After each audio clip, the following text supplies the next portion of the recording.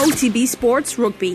1 to 15, everyone's got a role to play in terms of breaking down the opposition, but it's enjoyable attack to be involved in, because we all like to play rugby and get our hands on the ball and stuff like that. Subscribe to the rugby stream on the OTB Sports app now. OTB AM with Gillette Labs. Get the ultimate shave or your money back. Neon Night Edition available now.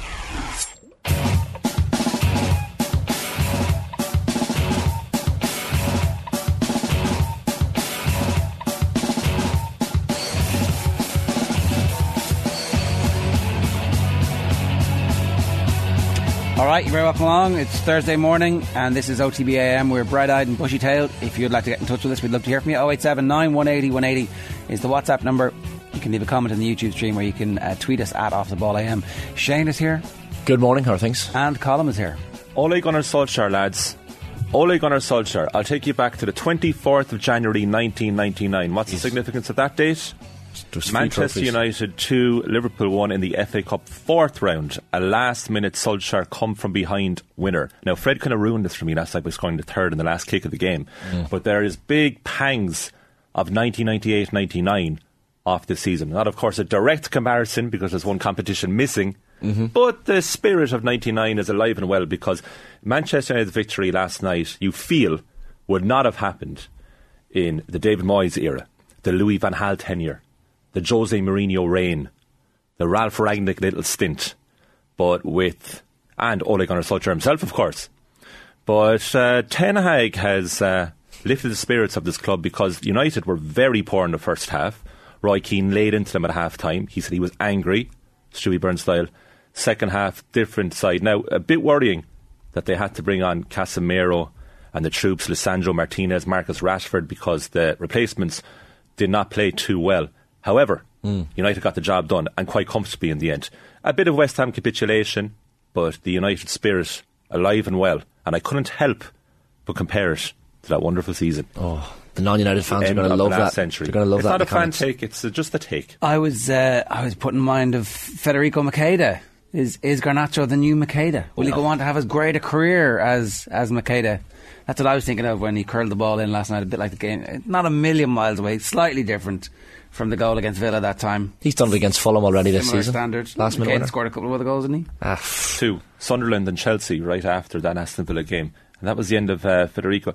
No, I hope that was just in gesture this early morning, because Alejandro Garnacho is a seriously good player. Because yours, where you're comparing them with the title-winning, treble-winning, Correct. Champions League-winning side, is not in jest. You're like making a serious comparison. If you were between listening, I did. I said you said there's a competition missing, but the league isn't missing.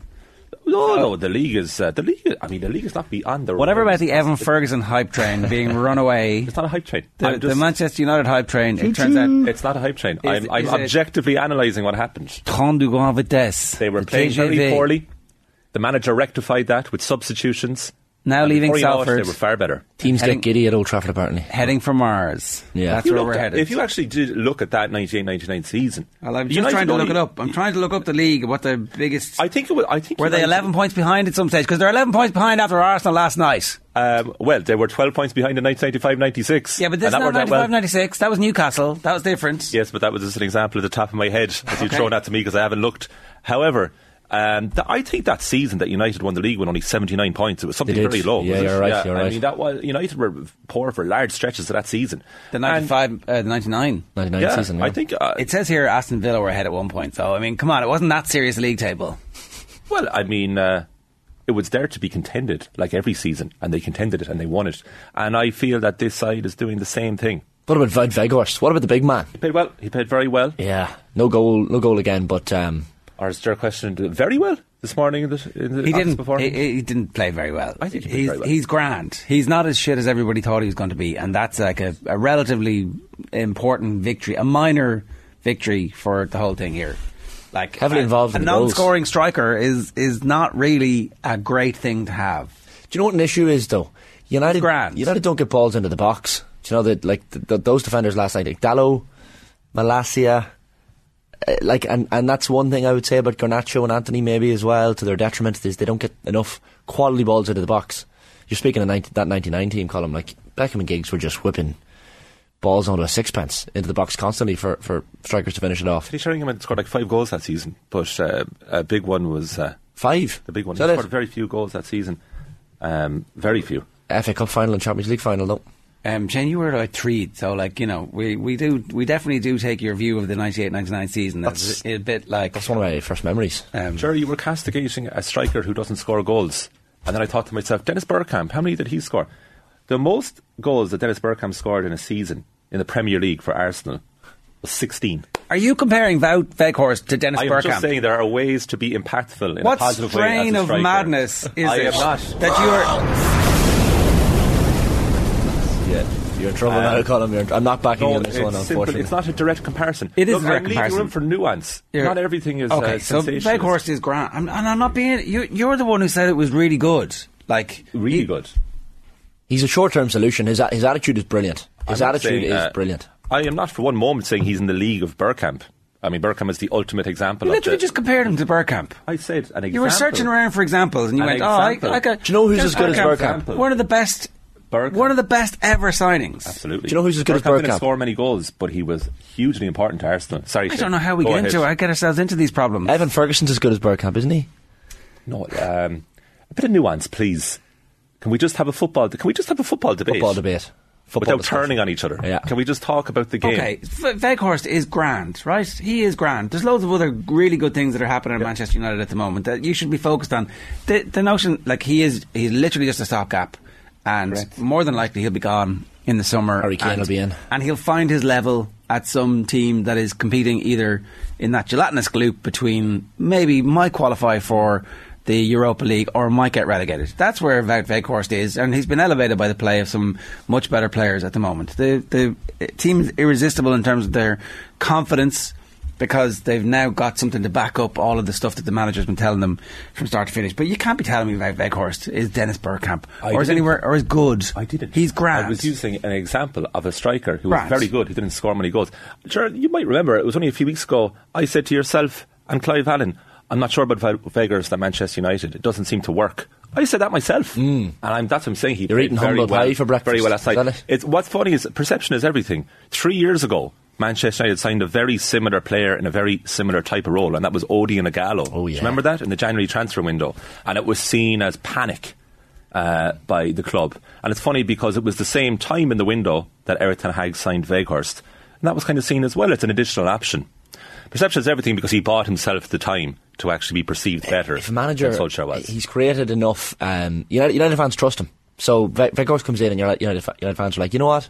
I'm going to believe what you're doing here. Apparently, he said after the match last night, he spoke to Harry Maguire recently and showed him a few videos as to how to be even better in possession. So I love this idea of Ten Hag sitting down with Harry and going, Harry, see this? This is how you actually play football. So yeah, he's. It was notable that they didn't play very well in the first half and Maguire started. Yeah, and things kind of they had to take on the cavalry, didn't they? Now, ultimately, it was Garnacho who did the business, and Pastor Fred, the main man, the man who is going to be a cult hero at Old Trafford. There is, like, I have a jersey at home with Kanchelskis on the back. Kids will have jerseys in 20, 30 years with Fred 17 in the back. You've heard it here. 100% cult hero. Like, Fred's ridiculous. Comes off the bench, nods his head in the sideline, chews his gum, he knows what he's going to do, and he's like a little Rottweiler. I called him a mosquito last week. He said that's his job. He will literally just swarm around people. And I think he's been buoyed by the addition of Casemiro. For sure. In every sense of the word, I think he seems to have lifted his confidence. I feel like Casemiro's in his ear telling him, you're a good player, you're a very good player. Like, that's what he needs. When he arrived, wasn't he actually more of a forward line midfielder, an 8 as opposed to a 6, and then they turned him into a second 6 alongside mediocrity. So, like, look, it was a mediocre signing at too high a price at the time for a player they didn't know what to do with, who they've now got a manager who's come in and said, okay, you're going to do this for me, and that's all you're going to do for me, and then suddenly...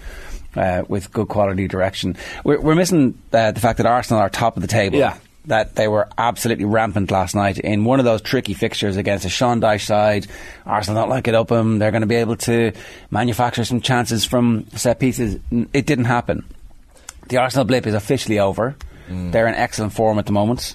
And that's the main story coming out of last night. Just because you two watched Man United and are like, oh, this is Fergie time. Yes, we're back. The real story is that Arsenal are not going to do an Aston Villa or whoever else was. I can't even remember who else was at the top of the table in 98-99. Were Arsenal compete for that league title? It was a back and forth between Arsenal and United. Well, the reason we started with United because it was televised. These games, it's hard to watch these Premier League games. You started because you're biased in favour of Manchester United, and if we could do 2.5 hours of Manchester United coverage every day, you would do it. Well, I suggest you look at the live comments and see where the interest is now. Some of that might be sarcastic interest, and I'm sure it is. However, it is where to start. But Arsenal 5 points clear at this stage of the season. I did not think that was going to be the case. I thought just before the World Cup, this is good form by Mikel Arteta. He's bringing them along very nicely. I do think he's about 2 or 3 years ahead of the project that he would have in mind. I think they've been absolutely phenomenal this season. You look at Bukayo Saka, what a vital player. And if he doesn't sign that new contract, they'll be a bit worried. He will. It's on the table for that's them. a title winning But that finish last night, that swivel and smash into the roof of the net, that's a player playing at utmost of confidence. But I don't think it's a title winning squad just yet. I think that they actually need several other players, but they might be able to pull a Leicester on it. And it was like it was a rocket. Shit. It was a rocket. It was rocket. Worked through. SpaceX rocket launched last night, by the way, to space with a few astronauts, 4 astronauts on board. Just class. Yeah. Do you think that Arsenal are going to win the league? Is that the first time they've had astronauts on board? No, they've done it before. So Elon Musk he's sending them up there, getting a lot of money for it as well. Could he make the old Twitter work? Can he multitask there? I've had to mute Elon per Elon because I don't follow him anymore. Would it be alright if maybe we could get the old Twitter back working? Give us the old one back, please, Elon. If you're listening, if you're watching this morning, I'm sure he is. Well, don't worry, someone will report you. Yeah, exactly. His could be on his timeline. That could be. Zinchenko, brilliant last night, and the worry is that it all came down that left-hand side, and Seamus Coleman is down that right-hand side for Everton. He was taken off after an hour. Yeah. Look, you can't really be too harsh on Coleman. He's been very good of late. And speaking of judging people too soon, Darwin Núñez. We judged him. He said he's a second-season player, and he was excellent, and involved in a lot of things that were good about Liverpool last night. So I think he got a hard time from the media. And we needed Liverpool to win. We needed Liverpool to start putting a bit of pressure on in the race for fourth. The race for fourth is going to be really interesting. Now Manchester United do have these cup distractions. Are they going to be one of those teams that are seasoned by victories like last night? Is that the type of thing that allows them to catapult forward in the league? Or is it like competing on too many fronts because the squad's not ready for it? And Newcastle are out of the FA Cup, of course, as well, so they have the freedom to attack it. Spurs out of the FA Cup, although they have European football if they can get past Dortmund in their second leg. That top 4 battle is going to be fascinating. Liverpool now, 10 points out of possible 12. They're 4 unbeaten, 4 clean sheets, I think, as well. Yeah, 6 points off top 4. Yeah, they're coming good. They need a game in hand. They need to hammer it home on Sunday now at Anfield against Manchester United. If they can get a result there, they'd probably take a draw. That might sound a strange thing to say, given it's at Anfield, but I think given United's form, Liverpool would take your arm off for a draw there. I think Núñez. I think he's a fine player. I think the thing for Núñez is he had his nadir so early on, which was the Crystal Palace game at Anfield right at the start of the season when he got sent off. Yeah. And the Liverpool fans agreed with the decision, basically, in the large. I remember, I think we did a piece the following morning with Gareth Roberts, and there was no excusing it. And then he also seemed a bit erratic, and his finishing is still a bit so-so. But technically, I think Núñez is a really good player. Paul Tierney had a mare last night. The referee, he disallowed the Núñez goal in the first half. But Nelson Semedo pushes Jota into Max Kilman, and it's clearly not Jota's fault. He ends up fouling, I think it is Kilman, but he was forced to foul him by being pushed essentially. So I'm pretty glad Wolves got beaten, I have to say, because Nathan Collins isn't in the team at the moment, and them conceding goals and not being great at the back is good for us, because Nathan needs to get back in that team and play a bit of football before going up against Mbappe. I have a soft spot for Wolves now after visiting Molineux last week. The only bright spark about Wolverhampton. So the snooker was on in Molineux? Well, no, it was on in the Aldersley Leisure Centre, but right. we went for dinner. We were staying very close in I'm not going to say the name of the hotel, but it was a flea pit, as close to purgatory as you could possibly get on planet. Like the Monaghan bus station. Like the Monaghan Town bus station, which I'm led to believe has undergone some improvements. So apologies to the staff. You could, you could help people avoid it in future if you wanted to. Like, you could do a public service here by saying, don't stay in this hotel. True, yeah. It's called the Red Wings Hotel. Okay. It's in Wolverhampton. Right, don't go there. You can go there for a match because it's very handy for Molineux, so it's close by. For one night it'd be fine. But Fabinho, what was Fabinho doing in that challenge? He's like... and he started complaining. He thought it should have been a yellow for for the Wolves player. It's becoming his calling card, isn't Yeah, it? Filthy. yeah. Shocking challenges. Filthy. First he tries to target our own Evan Ferguson, and then he tries to do a Wolves player last night. But yeah, Mo Salah smiling, Jota brilliant, Yeah. Tsimikas very good. So Liverpool are feeling themselves as well at the moment. Good win. Well, they have genuine strength and depth now. The players are starting to come back from injury, and Luis Diaz, of course, has to come back. Yeah. Forget about Diaz and his brilliance, but you can't see a world, and maybe Bobby Dwyer might disagree, or John Duggan later on in the show, where Tottenham actually do maintain that fourth spot, because there is a kind of, it feels like a lack of commitment to the whole season with everything that's going on there, and I can't see a world where Liverpool don't finish in the top four with 14 games to go for them this season.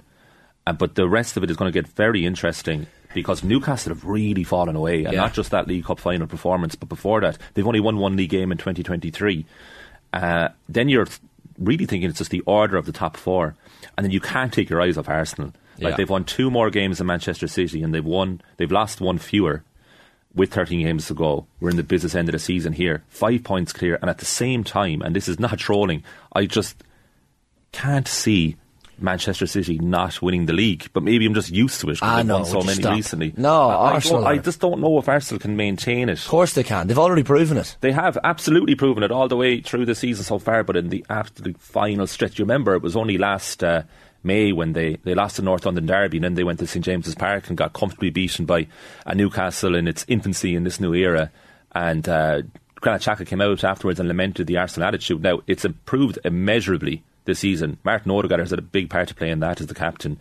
But I wonder, is there a mental capitulation ahead of Arsenal, or have they learned from last season? Could be one for City. City haven't been perfect. They've been far from perfect. Absolutely not. They really haven't. They've another stinker in them, I'd say. But yet, they have the muscle memory to know how to win titles. Yeah, but then you look at the likes of Rico Lewis, who's in the team constantly. He doesn't have that much experience of these. But he has experience around him. Yeah, he does, of course. But like, Arsenal have title winning experience, and like in Arteta for a start. I mean, it's not quite the same. He wasn't. No, I know. He wasn't the big dog. I think Arsenal have proven time and time again, and Martinelli's coming good. You said Odegaard, Saka, Trossard brilliant as well. What an addition he's been. Jorginho and Partey in midfield. They have got options. This Arsenal team won't be far away. The good thing, if you look at their fixtures, Arsenal coming up, so they have Sporting in the Europa League next week, but after that then they're away to Fulham. Not bad in Craven Cottage, Fulham, but Arsenal should win that. Then they have the return match of Sporting. At home to Crystal Palace, that should be 3 points. At home to Leeds United, another 3 points. 9th of April, lads, Anfield. So that'll be interesting. After that, then they're away to West Ham, home to Southampton. That Anfield game is far away, you know? Like, that's a full month. You're feeling very confident about life if you're still in the situation they're in at the moment. Let's get to some of your comments. I might be wrong, but didn't Manchester United come from behind almost every other week under Ole, says Superken354. I mean, there was certainly a cavalier attitude to game management that did involve them going behind a lot. But, I mean, that was exciting to watch Manchester United in that era. Noel Cahill, United talk again. Jesus Christ. But that's your comment every day, Noel. Yeah, come on. They did play last night, so while I generally agree with you about the two lads and their bandwagon... Boy who cried wolf, Noel, come on. Come on, you can't do it every day. Someone turned Colin's mic off, says Cormac Massali. And then someone was quoting me from yesterday, Michael John Harris, Ger on today's United hype, but also, sure, isn't that what football's for? Losing the run of yourself. Ger Gilroy yesterday's OTB. Thank you for that comment. Absolute fact. What do you say to that, Ger? Well, I say that Wout Weghorst, a.k.a. Dennis Bergkamp, that's the bit where you're like, no, stop. Wout Weghorst, a.k.a. Evan Ferguson. Stop. Just have a little bit of comparative analysis. John did say yesterday Tottenham were going to win the FA Cup. He did, so we were to talk to him about that a little bit later on. Yeah. So that was unfortunate for him. This is it. Shane Corcoran says Wout Workhorse. That's it. That's very good. Yes. That's very, very good. Come in. Yeah. If he gets to go to Anfield on Sunday, all of a sudden... You're welcome back any day, Shane Corcoran. That's what we're looking for, right? Not this stuff. That's what we're looking for there, level Shane. to the comments. Dennis Bergkamp, Wout Workhorse. Good man. Oh, yeah. The Liverpool chat is getting boring, says Richard Rowell. Why? What's getting boring? More Liverpool chat. Darwin Núñez needs more coverage, says Andy Jennings. Again, I suspect he's being sarcastic. Can't keep everyone happy, can you? Yeah, my sincerity amateur is alive and well here, because I'm trying to decipher who really means what they say. Can everyone clarify in the comments if they're genuine comments or not? Because we will read them out in the tone that we perceive. Like, should we have talked for longer there about Everton? Should we have talked for longer there about Spurs? Like, we're not going to keep everyone happy. Everyone wants their own club to be discussed perpetually, and that's just not the way the world works. Everyone thinks they have the prettiest wife at home. It's true. It's true. Arsene Wenger's best ever quote.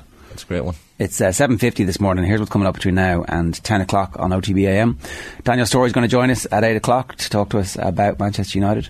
And specifically about Casemiro. Maurice Brosnan's going to join us at 8:20 to look at Division 2, which is genuinely Hell's Kitchen at the moment, especially if you're a fan of one of those teams who's staring down the barrel of the Tailteann Cup. Virtual Insanity at 8:40 is coming your way with John Duggan. We may also talk about Spurs. Vinnie Perth's going to join us for a new regular League of Ireland slot at 8:50. Fergus Dowd's going to talk to us about the Debenham Strikers. It's tangentially linked to sports, so get your complaints in now, stick to sport, blah blah blah, screw you. I cycle past the women picketing outside Debenhams every day during COVID, and they're absolute legends, and there's a movie out about them this weekend, so suck it up, kids. And then Caroline Bridgman from 9:15 is part of that conversation as well, sorry. And then I don't know what's coming up at 9:30, but I'm sure it's great stuff. It's 7:50 this morning here on OTB AM. We'd love to hear from you. 0879 180 180 is the WhatsApp number if you want to get in touch. So, yeah, Tom Brady here. We had a news article that came through yesterday, Jerry. I don't know if you saw it. I've decided instead of going to Fox Sports straight away, I want to get into stand-up comedy. You'll notice that I don't have a Tom Brady impersonation. It's just a generic American accent, but that's all we got. 350 million quid. You're postponing that for what? Vanity? You know what? I gotta say. Yeah. You've been a fairly funny character on social media. Whoever is writing your gags is a good gag writer. Well, stand-up's the toughest gig in the world, Jer. I mean, I've played in Super Bowls, but you're proving that. Standing, yeah. Do you want to hear some jokes? So what I've basically done is prepare a few. We've got the fans already here, but I've prepared a few jokes, and you guys can let me know. You know, continue in the stand-up genre or just cut it off. What did the football coach say to the vending machine? I don't know. Give me my quarterback. Hey. What's the Chicago Bears quarterback's... Thank you. What's the Chicago Bears quarterback's favorite pastry? Turnovers. Anyone watching The Last of Us on HBO? No. Yeah, it stars Pedro Pascal and an up-and-coming actress. I can't remember her second name, though. She's some Belichick. Get it? Hey. Bill Belichick. Okay. Speaking of Bills, I bet Buffalo were glad I retired. Those guys saw more L's against me than you'd see on a car at a driving test centre, am I right? Do they have L's in America on the learner plates? I don't think. Who knows, Jer. Speaking of buffaloes, they have a pretty good relationship with gazelles in the African plains. They get on better with Giselles than I do, that's for sure. Hey! Because divorce.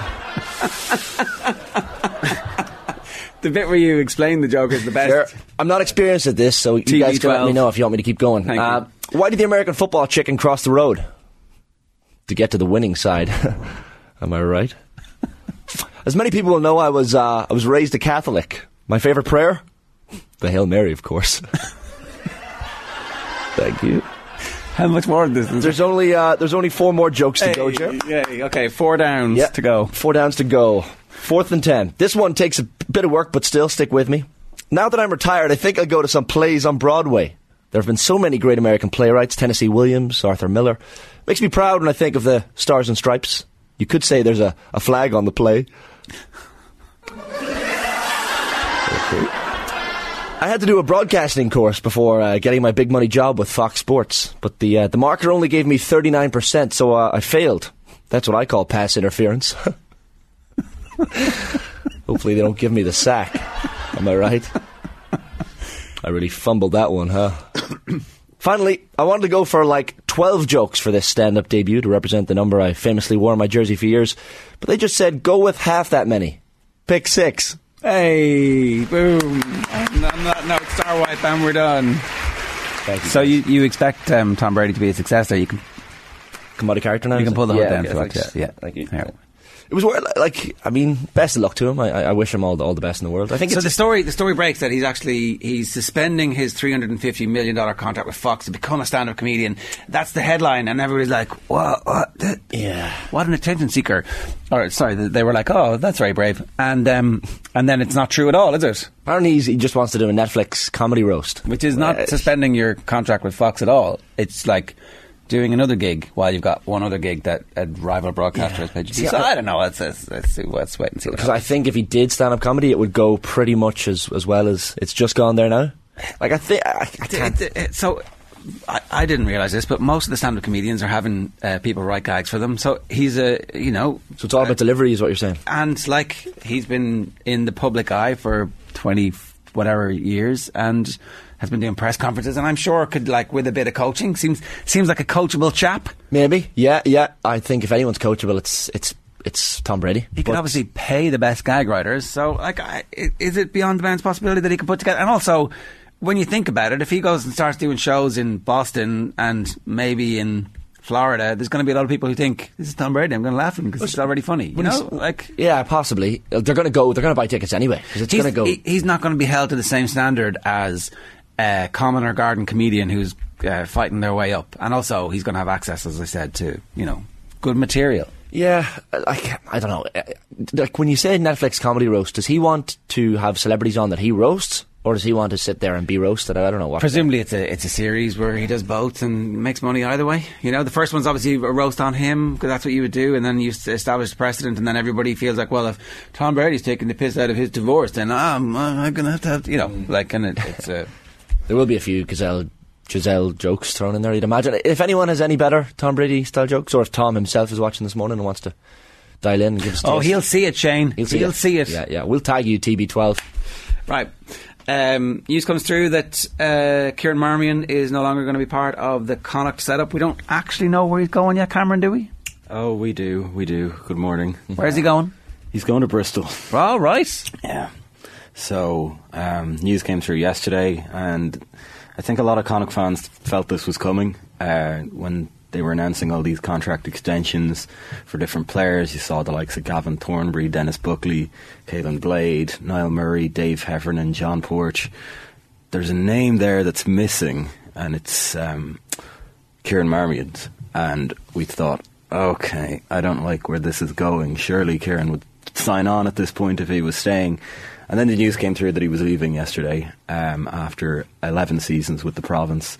And then the news subsequently came through that he's joining Pat Lam at Bristol Bears. So yet another player from Connacht going over to join Pat, and obviously former Connacht captain John Muldoon, who's in the coaching setup there. Disappointing, obviously, because he's been such a servant to the province, but such is life. Well, he's 31, so presumably you're like, you go off and you make your bank, Kieran. Yeah, I don't think anyone begrudges him going over and kind of seeing out the rest of his career if that's what he wants. At Bristol, he's probably got as much out of the Connacht experience as he wanted. He was part of the 2016 Pro 12 winning side. He picked up 28 caps for Ireland during his time with Connacht, so Yeah, hopefully he can ride off into the sunset with Bristol, who are putting together a really strong team for next year, it looks like. But, he's been fantastic, really great off the bench. I think he's been overtaken by Caelan Blade this year. So just explain that for anybody who isn't watching week in, week out. He isn't first choice anymore. No, he's mainly coming off the bench now. Not a bad bench player to have at this stage of his career, though, as well. Not at all, no. Like, you look back at the early highlight reels, I was watching them last night, and you just type in Kieran Marmion, and a lot of them are tries against Leinster, which is quite funny. He really was a thorn in the side of the Leinster team back when they used to get really pissed off. The Connacht would turn up for these games and really blow them away when they come down to the sports ground. But that kind of pace, those sniping runs, kind of filtered out of his game recently, and he's got plenty of experience. He can control the tempo of games just as well as he used to be able to. But I think that pace has gone a little bit out of his game now at this stage, and Caelan Blade just offers a little bit more from the off for Connacht. So it doesn't really surprise me that he's been a replacement more than he hasn't been recently. But obviously devastating news for Connacht. I mean, Jack Carty, he really, really was a great partnership with him and Kieran Marmion. So, yeah, lots of luck to him. 224 appearances so far for Connacht. Let's hope he can kind of finish it off. They're into 8th at the moment in the URC, so hopefully he can sign off by getting us into Champions Cup next year. He was one of the first sports people I ever interviewed in college, Kieran Marmion. It was over the phone, but you look at his career, like the career he's had, even the caps with Ireland and starting that New Zealand test, first time we beat them at home. He's had an extraordinary, I'm not saying he's finished by any stretch, but he's had a really, really good career. Oh, brilliant career. I remember distinctly there's a game they played against Australia in 2016, we just about get over the line in one of those games in like the mid-10s where we were just beating Australia and they were class games. But I think he came on at half-time and played for a good bit on the wing and put in a really good defensive set. So he's one of those players who's just incredibly versatile and is happy to take whatever brief you can throw at him and say, look, I'll do what needs to be done here. So lots of luck to Marmo. He's got I love that. He's got a, yeah. That's like Harry Maguire calling Garnacho Garns last night after the match. I was about to say, because Marmo is a very Irish rugby nickname. If he was, because he was born in England and went to school there, he'd be Marms, surely. Marms. Oh, so Marmo there for Ireland, but Marms if you're English. I think it's O for here, S Marms for over there, yeah. So I prefer the O, to be honest. It's a little bit more of a lilt than Marms. Marms kind of sounds a Dublin like, thing, though, isn't it? Anto, Deco. Yeah, but Marmy kind of sounds like an adjective to describe someone who's, I don't know, sickly. Okay. I'm just going to step in here. An adult in good stuff, yeah.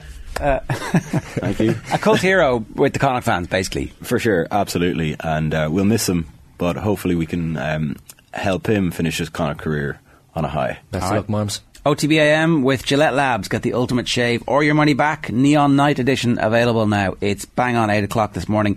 Still to come, Vinnie Perth, Virtual Insanity, and we'll be talking about the Debenham Strikers. Maurice Brosnan's going to talk us through the Division 2 Farrago as it is at the moment. But up next, Daniel Storey is going to talk to us about last night's football and particularly about the importance of Casemiro. And it's the Egyptian king, Mo Salah, who's done it. What a goal! It's the biggest game in English football. Marcus Rashford puts them back in front. And this Sunday, Liverpool take on Manchester United live on Off the Ball. You have to keep going, take the thing and go again, and that's what we'll do. You need personality, you need typical character in your squad to win in the end. Darwin Núñez, who snaps it home for Liverpool. Join Stephen Doyle and Kenny Cunningham for full live and exclusive radio commentary this Sunday from 4:30. Scintillating counter-attacking goal. Right, I'm delighted to say Daniel Storey is with us to talk to us about the situation at Manchester United specifically at the moment. Daniel, we are surrounded in this studio by Manchester United fans and they're very happy with life at the moment. They're feeling like there's a bit of a throwback era going on. Basically, their belief, their contention is that they're back. Yeah, it's amazing how quickly this happens. I think for most of last season and probably the season before that, I was kind of writing and arguing that super clubs like Manchester United don't need these kind of massive overhauls. They don't necessarily even need new owners, although I think we can all agree that would be a good thing. What they need is some old-fashioned competence and the bit between their teeth and probably the kind of finishing line in sight, however far away it is, that gives everyone a belief that they're moving in the right direction. And I think that's exactly what we're seeing. We're seeing it quicker than I imagined. I think quicker than probably everyone in that studio imagined. But when you get a massively successful, historically successful, rich club with good players and give them an able coach, it's amazing how quickly everything can look like it's fallen into place. I think it's difficult to... It's easy to overstate nights like last night and also a League Cup, but also in the wider context of everything that's gone before, it's also really important that they have a trophy early on that they can pin their hopes to and kind of go, okay, that's what the level of expectation should be. We saw the price of the tickets and obviously Newcastle were feeding into that as well. But the slight hangover they had in the first half, being able to think their way through the second half last night and be clearly full value for the win, notwithstanding the Antonio misses, that's the type of thing that means everybody bounces into training and it's a reservoir that they can call on for the rest of the season, isn't it? Yeah, success like that and results like that, I think, eventually become self-fulfilling in that the next time Manchester United fall a goal behind, they will say, we've done this before, there's no reason to panic, this is not Brentford away, this is not Sociedad at home in the Champions League, this is it, this is our chance to prove things right. And the other thing that feeds into that is that when the squad is playing well, the competition for places just kind of looks extraordinarily better than it did last season. There was a game recently and you looked at the bench and you saw, well, Sancho was there, but he was there last season. Everyone on that bench that they used as game changers was already at Manchester United. They're not new this summer. And yet the squad looks better because they're in form, because they want to be part of that first team, and those in the first team want to stay there. So, yeah, they were probably slightly fortunate, I think, last night in the way that the game went, but you cannot doubt the kind of mentality monster element of forcing victory late on.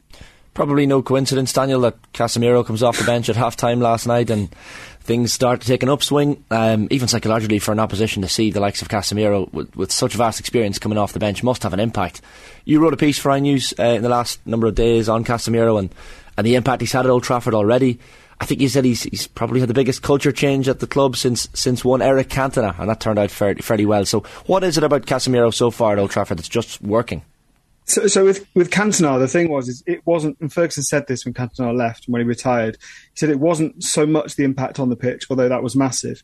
It was that he taught Ferguson and Ferguson's fledgling players, the class of 92, the importance of practice, of repeated situation training, of fitness training, of drills, and that you could squeeze everything out of your ability. And if you look at that class of 92, that's exactly what they did. Neville, Beckham, Scholes, but they were not necessarily the most talented players, but they squeezed everything out. And that, they believe, was down to Cantona. With Casemiro, I think it's this desperation to win. When he joined Man United, I was a bit circumspect, not because I didn't think he was very good, but because I couldn't really work out why he was there. Manchester United were a mess, and it wasn't an obvious fit for him, having won the Champions League. But he basically saw it as a chance to make Man United again. And the kind of the demonstrable hunger he has to do that is, I think, shared by nobody else currently at Manchester United, other than, it seems, Erik ten Hag. And Casemiro seems to have found a kind of kindred spirit in Ten Hag of this, like, fighting for the millimetres, he calls it. And Ten Hag has certainly found a kindred spirit in Casemiro. Just to remind everybody that when he signed the first couple of games where it looked like he had been fit because he'd been playing for Real Madrid, he didn't go straight into the team. There was a couple of games where it was like, Casemiro is available but not selected. What's going on here? And so obviously Ten Hag has just carefully husbanded the available resources and was obviously, I don't know what was happening there, if it was just like an acclimatisation, they were having discussions and they hadn't quite reached some kind of deep understanding, because the natural thing to do was, like, we're getting battered here by very mediocre teams, that you're going out there and you're playing 98, 99 minutes. Yeah, I think so. I think, I mean, I don't know, but my reading of the situation would be that Ten Hag pretty quickly realised that Casemiro is exactly what he wanted. We should remember that Manchester United spent most, if not all, the summer chasing Frankie de Jong, so Casemiro was not the number one option. He was a very happy accident, in fact, and we don't know how de Jong would have worked out, but if he'd have done better than Casemiro, then United would have certainly been in a title race. I don't think he would have done better. I think he would have taken longer to settle. So I suspect there was a bit of an acclimatisation period where they realised it wasn't the player they were planning for. They probably wanted to keep Casemiro out of that firing line when the team was playing badly. There were enough things, I think, that Ten Hag was trying to work out without working out a new central midfielder as well. And as soon as he slotted in, they looked brilliant. They've lost 3 league games, I think, since Casemiro started playing in the team, and he only started one of those. So, yeah, the impact is so obvious. It's actually a little bit forgotten about now in the narrative. The whole transfer saga was not about this guy. This was like a completely left field. So maybe the whole better to have a lucky general than a good one. If Ten Hag is going to be lucky for a couple of seasons, then that's great too. Yeah, I mean, it's about, he would say, and he's probably at the benefit of the doubt at the moment, that it's about, football management is partly about proactive work and planning for opposition and planning for problems, and partly about reactive work, which is when something changes, it's how quickly you react to that, because he will know as well as anyone that 2 or 3 bad results at a club like Manchester United in a row, and the pressure is on, and the pressure was on at the start of the season. We had the whole kind of Eric 10 months thing when he was joined, and people were quickly changing that to Eric 10 games after the Brentford defeat. But his ability to react in that situation, and yes, obviously have a player like Casemiro to come into the team. But it goes beyond that. It's the way he's guided certain players. It's the culture he's instilled in the dressing room, the kind of this idea of discipline, the dropping Marcus Rashford 2 hours before a match because he was 10 minutes late to the pre-game meeting. These sort of things make a difference, and they sound a bit twee in hindsight, but they really do make a difference. You're dealing with human beings here, and they are all very good players, but he is he is motivating them in a way that the last 2, 3, 4 managers haven't. Maybe I'm not following the right accounts anymore, but I do remember there was like pictures coming from training of who had won the five-a-side when Solskjaer was there. I haven't seen those. I haven't heard any gossip about people being cliquey. I haven't heard any of the leaks that were coming from the team over the last 4 or 5 seasons. Now, loads of players who have media empires are no longer part of it, but there are loads of players who were there who are potentially disaffected, who for whatever reason aren't having their agents' stories appear in the newspapers. Yeah. And you know, to move on from the very obvious thing I just said, like, footballers are human beings, and they don't. If you're a professional footballer, you want your team to win. You want to be playing, and you want your team to win. And for that to happen, you want a culture at your club that makes you feel valued. At work, in our place of work, we all want to feel valued. We all want to feel like we can make a difference. We want to feel like the people directly above us care about us, and we want to feel like the people around us, our peers, and ourselves are all working towards the same goal. It sounds very simple, but I think at a football club with this kind of massive politics, particularly, as you say, with some of the egos they had at the club, that became very difficult. And although it might seem like Ten Hag is a very complex manager tactically, he's relying on very simple principles of, I'm new here, I want it to work. Some of you are new here, the same. Some of you aren't. So tell me what wasn't working before, and let's work on a plan that does work. And that's ostensibly that's what he's done. It comes down to attitude as well, Daniel, doesn't it, amongst the players? Like, I think of the likes of Garnacho, who had supposedly some attitude problems in training, which have clearly disappeared. Fred comes on and does a job. You have Varane going over and kind of fist pumping the supporters at the end of every win. And Casemiro, I mean, you touched on it in your piece as well. Like, he scores a goal in Wembley, and there's barely a glimmer of a smile on his face. Even after the full-time whistle, he's given out to Bruno Fernandes for not squaring the ball to Sancho. And the biggest cheer of the afternoon from him came when he shepherds the ball out for a goal kick. I mean, a born winner comes to mind as the phrase. Yeah, it does. And that sort of thing rubs off on players around you. There's no doubt about that. You know, again, to mention Cantona, I remember Roy Keane kind of saying, you know, he walks in the place with his collar turned up and he's like, you know, I own this place. Show me that you do too. Show me that you'll join me. And Casemiro, I don't think, is the type of personality off the pitch to demand that kind of, you know, he's not a huge personality, but what he does is set an example like nobody else. And he also has the ultimate answer if anyone questions him, because if any player says, well, you know, is this the right way? He can say, well, I've won 5 Champions League titles, mate, and that's more than the rest of this squad other than Raphael Varane have together. So maybe I am right. Maybe my example is right. You mentioned Varane in terms of fist bumping as well. This stuff works. Getting the fans on side works. Getting the players around you works. And yeah, it sounds simple, and it looks more simple because Manchester United have a collection of very talented players and now a talented coach. But the same principles are true whether it's National League or Premier League or Champions League. If you get buy-in from supporters, buy-in from senior players, and bring the younger players with you, it can look very exciting very quickly. Nice handy follow-up fixture at Anfield on Sunday, of course. Is there a possibility that they can crowbar their way into the title race? Yeah, I'm going. I can't wait because... Well, I got tricked into thinking that Liverpool might be back, and then I went to the Real Madrid home game and got very quickly tricked back out of that. Liverpool have since kept clean sheets, but it does feel now that when a high-class, in-form opponent comes along, they have weaknesses that are very easy to spot, and that is Ten Hag's mantra, basically, spotting opposition weaknesses and playing on them. I think they will probably win, and I think they'll probably delight in winning, and I don't think they are in a title race at the moment, but maybe that's the perfect scenario because they're certainly in the other 3 competitions they're fighting for. And if you end up kind of sleepwalking into a title race by just knocking through wins and other people slipping up, all the better. That is the best way to enter a title race if you've not been fancied. Reduce the pressure by just kind of sitting under the surface and letting 2 teams above you do what they do and then kind of coming through. I think they're probably too late because of that early start of the season, but that doesn't mean we should give anything other than a kind of positive inflection to this. What's your feeling about where City are at the moment? Because, so we see a very, very competent, ruthless performance from Arsenal last night, and we can talk about them in a minute, but if Manchester United are to get back in the title race, they obviously do need to make up the 6-point odds on City. Is that like, are City about to reel off 15 games and we'll all go, there they are? It doesn't feel that way for whatever reason. I've been saying that for about 3 months, and it feels like we're running out of 15-game streaks now. So, yeah, they are.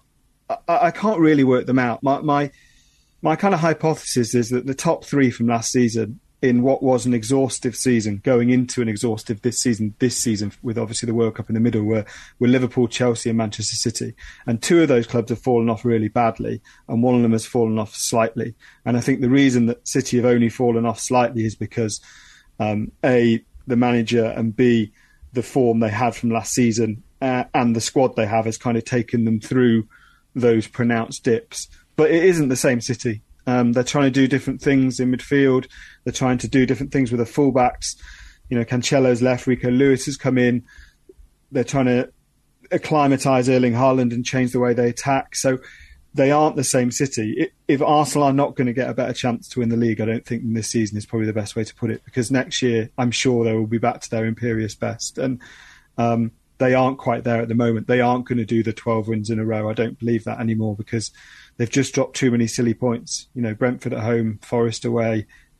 It's very un-City-like. So it is Arsenal's to lose, I think, without creating that undue pressure on them that they haven't bottled a title race if they don't win it.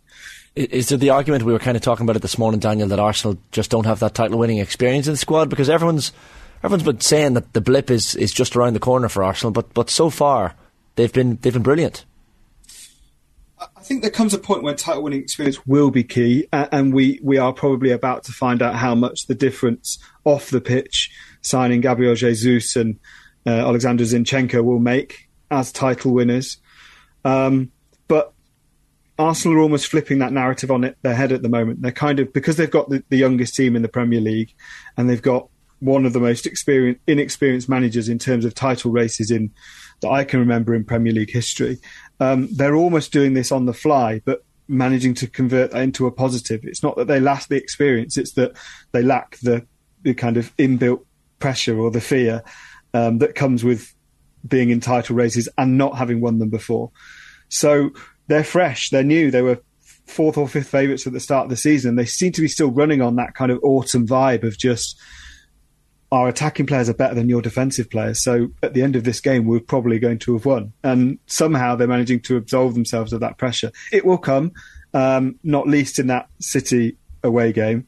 That is obviously huge if City are within grabbing distance. But there's something very early Klopp Liverpool about this Arsenal team, in that they're able to kind of swat opponents away and only realise the importance of what they've done after they've done it. Do you feel Liverpool are, since that Real Madrid game you said you intended, do you feel like they're turning somewhat of a corner, or are they going to be brought back down to earth this weekend? Because we're seeing performances from the likes of Tsimikas and Jota. Salah has a smile on his face as well. The last 3 or 4 games have been, a little aside from the Real Madrid game, have been more encouraging for Jurgen Klopp? Yeah, I think it's probably now as simple as they are in a mind frame and in a place with the midfield where they will be beaten by the highest class opponents, but they still have enough drive under Klopp, because he clearly still has the love from the squad, and they still have enough talent, particularly in attacking areas and in central defence, if they can get a partnership that stays together, where they will beat, or they should beat, most teams in the Premier League. I'm not sure if that most teams includes Manchester United at home. That's what makes it a fascinating game for me. But yeah, they have enough to beat teams like Wolves at home. They had enough to beat Newcastle, because they had 20 minutes where everyone performed their peak and their opponent completely fell apart. They will still be able to do that, Liverpool. They're good enough. I just don't think they're good enough to, famous last words, I don't think they're quite going to have enough to push for that top 4. From a tactical perspective, how does Ten Hag attack? So the weakness in midfield that we all believe Liverpool have at the moment, how do you get at that with his current crop of players, Ten Hag's current crop of players, I mean? So what I think Ten Hag will do, and what he does a lot, is he talks about counter-pressing, which is basically when you lose the ball high at the pitch, try to win it back within a period of time with these kind of there's triggers. So when one player gets the ball, everyone will know. Let's say Virgil van Dijk gets the ball at feet, everyone will know where they're running. When Alisson gets the ball to feet, everyone will know where they're running. If you look at that Real Madrid game, I mean, there was a very obvious error from Alisson, which came from being pressed. But in general, again against Crystal Palace last week, you saw Liverpool players defenders looking incredibly worried under pressure, not really knowing where their next pass was, not knowing who was going to be available. And the Liverpool we knew as a very successful outfit knew their next action. They knew where the next pass was going to come from. And that stems from confidence, from players, let's say Fabinho, not being quite at it and so maybe not demanding the ball in those tight areas because he's afraid of losing it. So that will be what Ten Hag said. He'll say press up the pitch, force errors, because as soon as you force an error for a goal against a team at home in a big game, you kind of put the fear of God into everyone. You scare the crowd, you scare the player who's made the pass and the next player that's receiving the pass. So I think it'll all be about that pressure off the ball. And to make a very obvious point, that's why not having Cristiano Ronaldo in this team works better, because it's a real team ethic in that attack in terms of the pressing. Can I just ask you briefly, Daniel, about the relegation battle in the Premier League? So we're currently looking Southampton at 18 points, rock bottom, Bournemouth 21 points and Everton 21 points, with Leeds just outside the relegation spots on 22. Bad result for Sean Dyche and Everton last night. I know Nottingham Forest are a team you followed closely as well. They're up to 13th. They have a lot of teams in the rearview mirror, but still they're only 4 points above relegation. And you look at that game this weekend, Sunday at 2:00, Forest at home to Sean Dyche's Everton. I mean, there are some big games coming up. How do you see the relegation battle playing out? Yeah, as a Forest fan, I've kind of labelled... We've been dreadful away from home. We scored 3 away goals in Premier League this season. The record is low as 7 by Norwich, and we're hardly closing down on that at the moment. So the home games, the home games are massive anyway. And you look at Forest's record at home, and it's brilliant. They haven't lost since October in the league at home. They've beaten Leeds, they've beaten Palace, they beat West Ham back in August. So yeah, this is vital. If Forest win this, they're 7 points above Everton with a game in hand, and the reality is those teams aren't really picking up enough points elsewhere. But if Forest lose that and suddenly they become unstuck at home, then I think they go down, because they're just not doing anything away from home. Everyone above Everton is looking at Everton, Bournemouth and Southampton and saying, please let you be our 3. Please let you not pick up enough points. Because for various reasons, there's an awful lot of teams, and it goes above Forest to, even to Palace, that are creaking and are just kind of desperate for the season to be over. And we're in early March, but we've still got 15, 14 games left of the season because of the World Cup. So there's 35, 40% of the season to play now. And yet we're looking at it as a kind of the longest home straight in Premier League history. It's going to be very interesting to see who ties up. Daniel, great to have you with us. Thanks a million for joining us. Cheers. Cheers, thank you very much. Enjoy the game on Sunday as well. It's Daniel Storey there, Chief Football Writer with iNewspaper.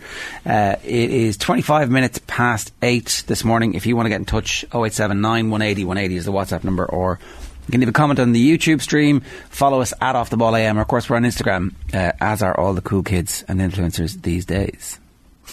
OTBAM with Gillette Labs. Get the ultimate shave or your money back. Neon Night Edition available now. We're turning to Division 2 in the Allianz Football League. It's a deep dive. Maurice Brosnan of the Irish Examiner is with us.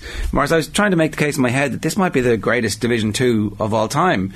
The Dubs, still the remnant of the greatest Gaelic football team ever in Division 2. Derry, legitimate All-Ireland contenders in Division 2. Mickey Hart Louth, an absolute mastermind, one of the greatest managers of all time. The Meath story, because Colin O'Rourke's first season is there. Clare, under Colin Collins, the longest serving inter-county manager in position. Limerick, massively disappointing. And then, of course, the Magnificent Seven rides again. It's the second one, the lesser sequel, with the Kildare management team, who aren't quite doing what I hoped they would do. So, and it all matters. There's some team is going to end up playing in the Tailteann Cup who do not want to be there. Yeah, I love that energy, Ger. I couldn't agree with you more. Even just from just a slight tangent, but just to cover it from a reporting perspective, it's so much more enjoyable than almost anything else in Gaelic football. I was at the hurling last week. The less said about that, the better. I'm doing this weekend. I'm in the Hyde. I'm at Mayo Roscommon, and I was just thinking about it this morning. There's an element of, I wouldn't be one bit surprised if there's an element of shadowboxing in that game. As great as we all laud the league, but just given the nature of this season and the calendar, I think Division 1 has slightly been less than the small, but there is an element of shadowboxing within that. Whereas Division 2, just to report on, it is box office. Players are desperate to play. Sidelines are getting panicky. There's, the games I've been at are absolutely full-blooded. The crowd are totally enthralled by it. It is, without shadow of doubt, the best competition in the GAA. I could not agree with you more. I left out the Red Storm Rising of James O'Donoghue's Cork. How the hell did I forget that? And actually, I'm looking at the fixtures. The Cork needs Dublin to beat Derry this weekend. But if they do, there's still a world in which Cork can rack up big scores and squeak into Division 1 next year. It would be okay. We don't expect it. It would be outrageous if that did happen. But Cork can look up as much as they have to look down. They can do, yeah. It does feel a small bit, doesn't it, that the width of a post, the Brian Hardy's late shot could end up scuppering them. That would feel incredibly consequential later on in the year. The thing that's interesting, Jared, is though, if you, rather than start with the league, if you reverse this, if Cork don't go up, for example, right, and you fast forward to, and let's say Clare have a nightmare run of games now, really. You know, they play Cork this weekend. The weekend after, I'm pretty sure it's Derry, and then they've Limerick. So, so it's feasible that they only end up on 4 points, and that would put them right in relegation trouble. But the caveat is that Clare play Cork again in the first round of the Munster Championship this year. They're on that side of the draw. How many times have we heard about poor Colin Collins? If only he hadn't been drawn with Kerry in a semi-final, they could have made it a Munster final. They're on that side, and that game then becomes incredible. Like that you're saying to Clare, there's still an avenue for you to make Sam Maguire get to a Munster final here. You're on the opposite side to Kerry. The significance of that game suddenly, I think, is really interesting, because that's where people need to start. Is that, you know, I'm not going to do it now, but pick your 4 provincial winners and your 4 provincial finalists and work backwards from there, and look at the options for teams like, I look at a team like Down as well, like Down on the other side Down around that side with Armagh, Antrim in a preliminary game, and then so it's Down, Donegal, Cavan, Armagh potentially in a quarter final, all looking for a chance to get to a semi final, and then an Ulster final against Sam Maguire. Like, there's legitimate pathways for those sorts of teams that, unconnected to the league is what I'm saying. It's just given the nature of the draw, that even for a team like Clare or a team like Cork, they could have come off this off a really promising league. Can you imagine if they lost that game? Like, how that would change the complexion of their season. I think that's a lot of people worried that the provincials will be lessened in this system, and to a certain extent they will be. But for teams like that, I think it becomes even more interesting. That Louth Kildare game this weekend in Louth, Morris, feels like, well, what's the equivalent of a Gaelic 6-pointer, 4-pointer, I suppose. Like, it's it's absolutely huge, because whoever loses that, all of a sudden, you might be staring the Tailteann Cup in the face. Absolutely, yeah. Especially for Kildare, I think this game is massive. Like, it is absolutely huge. It's kind of crazy that they've found us in this situation. Part of me thinks Kildare are, I hate to do this, you know, Jerry, I think they're the most interesting team in Gaelic football this year.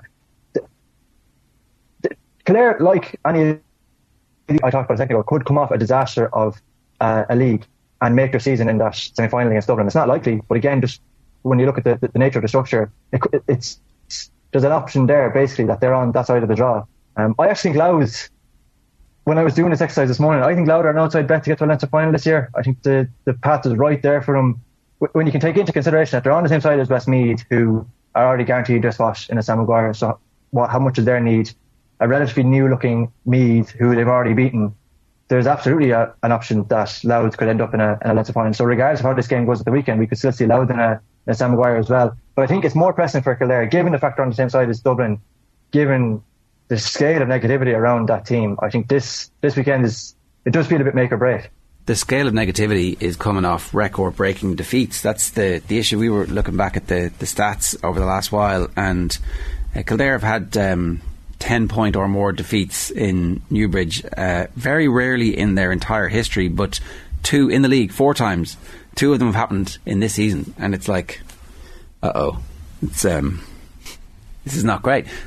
Newbridge has become a disaster for them, and they can't seem to get their best players playing the way we know they can.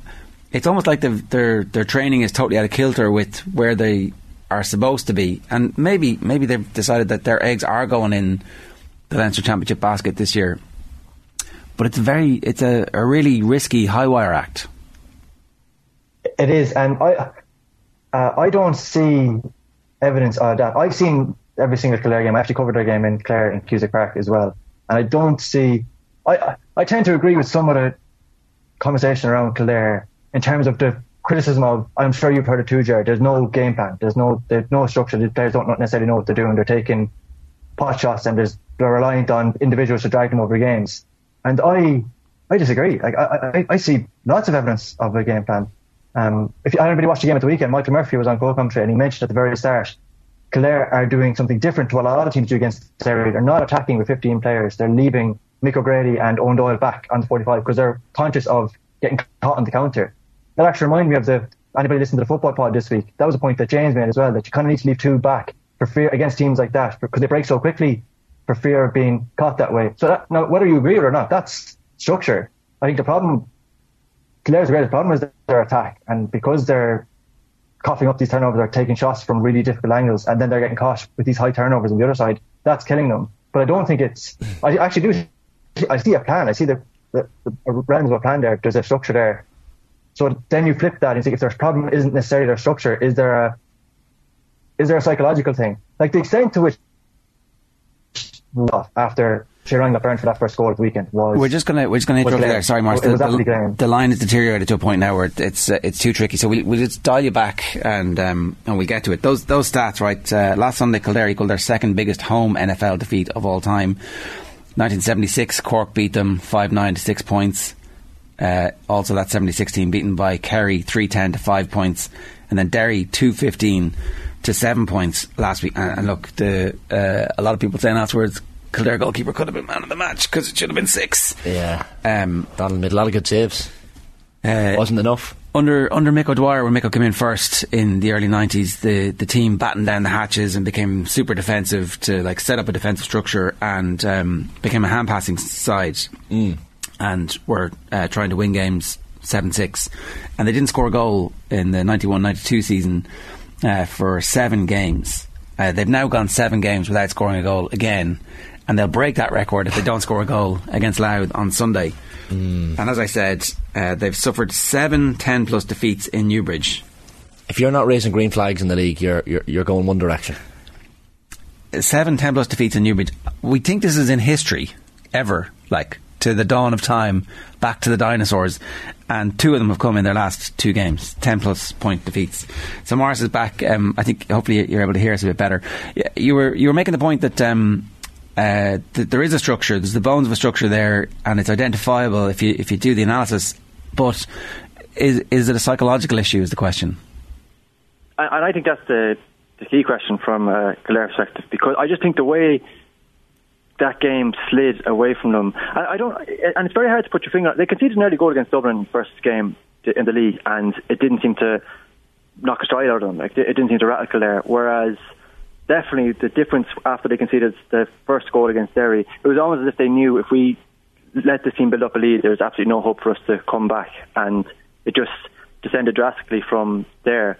Whether or not that's associated with Newbridge, I don't know, Jared, but I do think that there is a plan. There is. I see evidence of a plan. I saw that in Clare. I kind of saw Clare coughing up that lead coming because you could see exactly what Clare were trying to do. The fact that they were willing to drop off the kick out in the first half, playing against the winds, and let Clare, who are an unbelievably well coached team but a running team, run the ball hard. And then suddenly in the second half, when you're playing into a breeze, they got a really good press on the kick out. So they knew what they were doing on the opposition's kick out. They knew what they were doing on their own kick out. They had a plan with their attack. They brought on Daniel Flynn that day as well. Kevin Flynn came on. They're able to kick from range to sort of kicking points. So I saw evidence of a plan there.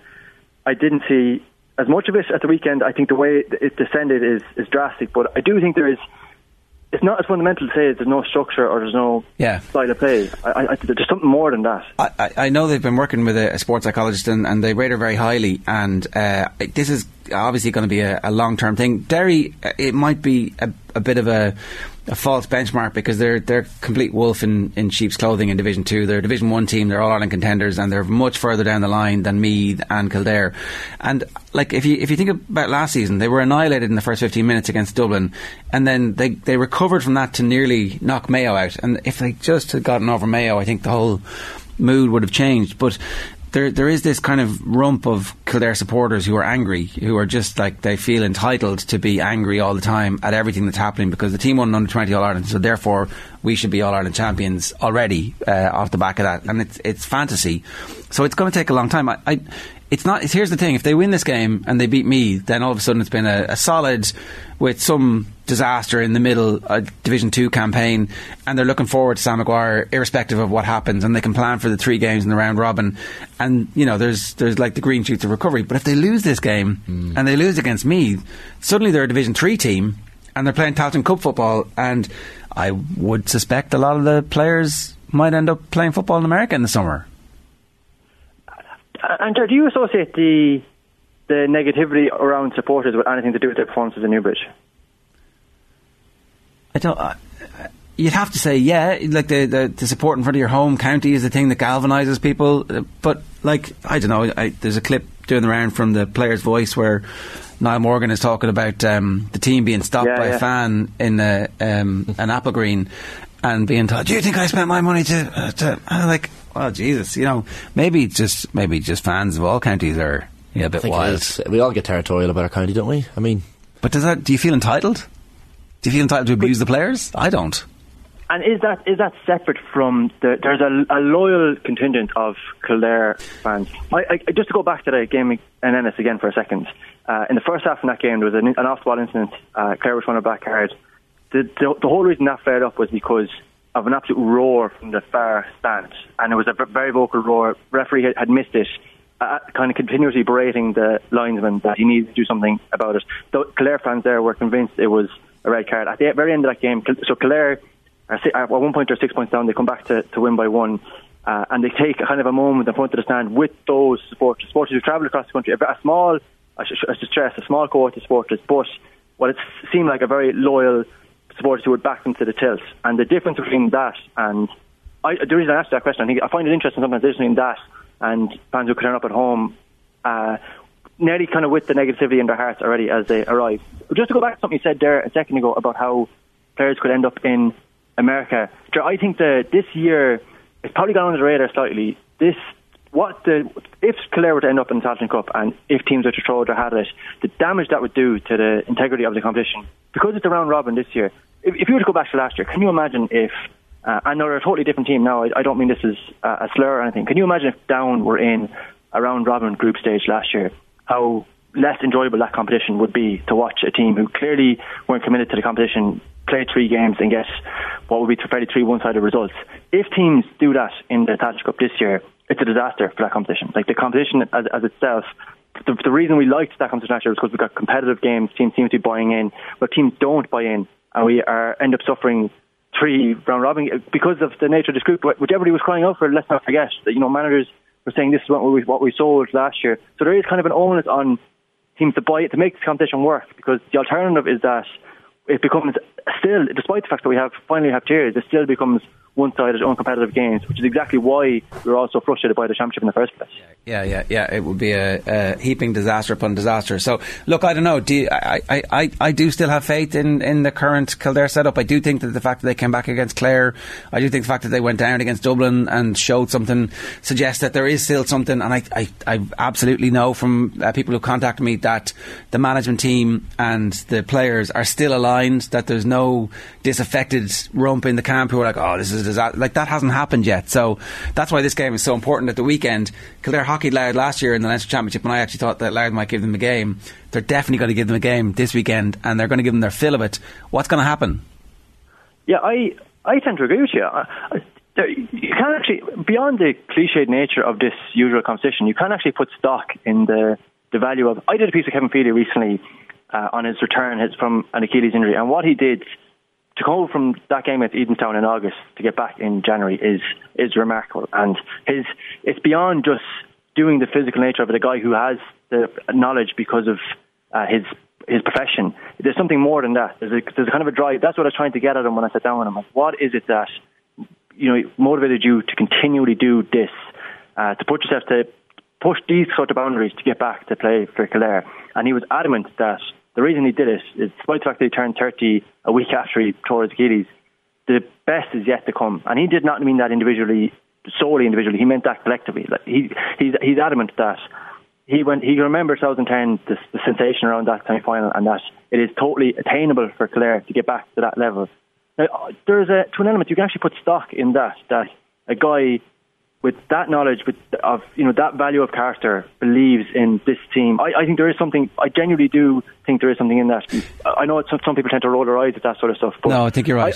I read the piece, Morris. It was sensational, and I do think that anybody abusing the Kildare footballers needs to read that piece and think, well, I'm a bit of a clown for abusing this crowd, because look at the shit that they put themselves through to get to go and represent Kildare. And I don't know, it's very disappointing to read some of the stuff that I've been reading on social media. Particularly for a group of players who are not doing this for glory. Like, they're not doing it for... Anyway, look, I got sidetracked there, Mara. Sorry, we're out of time. Give me a prediction for who's going to win that game. Kildare. Okay, the right answer. Good stuff, Morris. Great to have you with us again. Thanks a million. Thanks, lads. It's Morris Brosnan there from the Irish Examiner. And look, the Kevin Feely piece was absolutely sensational. I'm obviously biased, but you should dig it out. Worth the subscription alone. 8:43. It is John Duggan. Time for Virtual Insanity.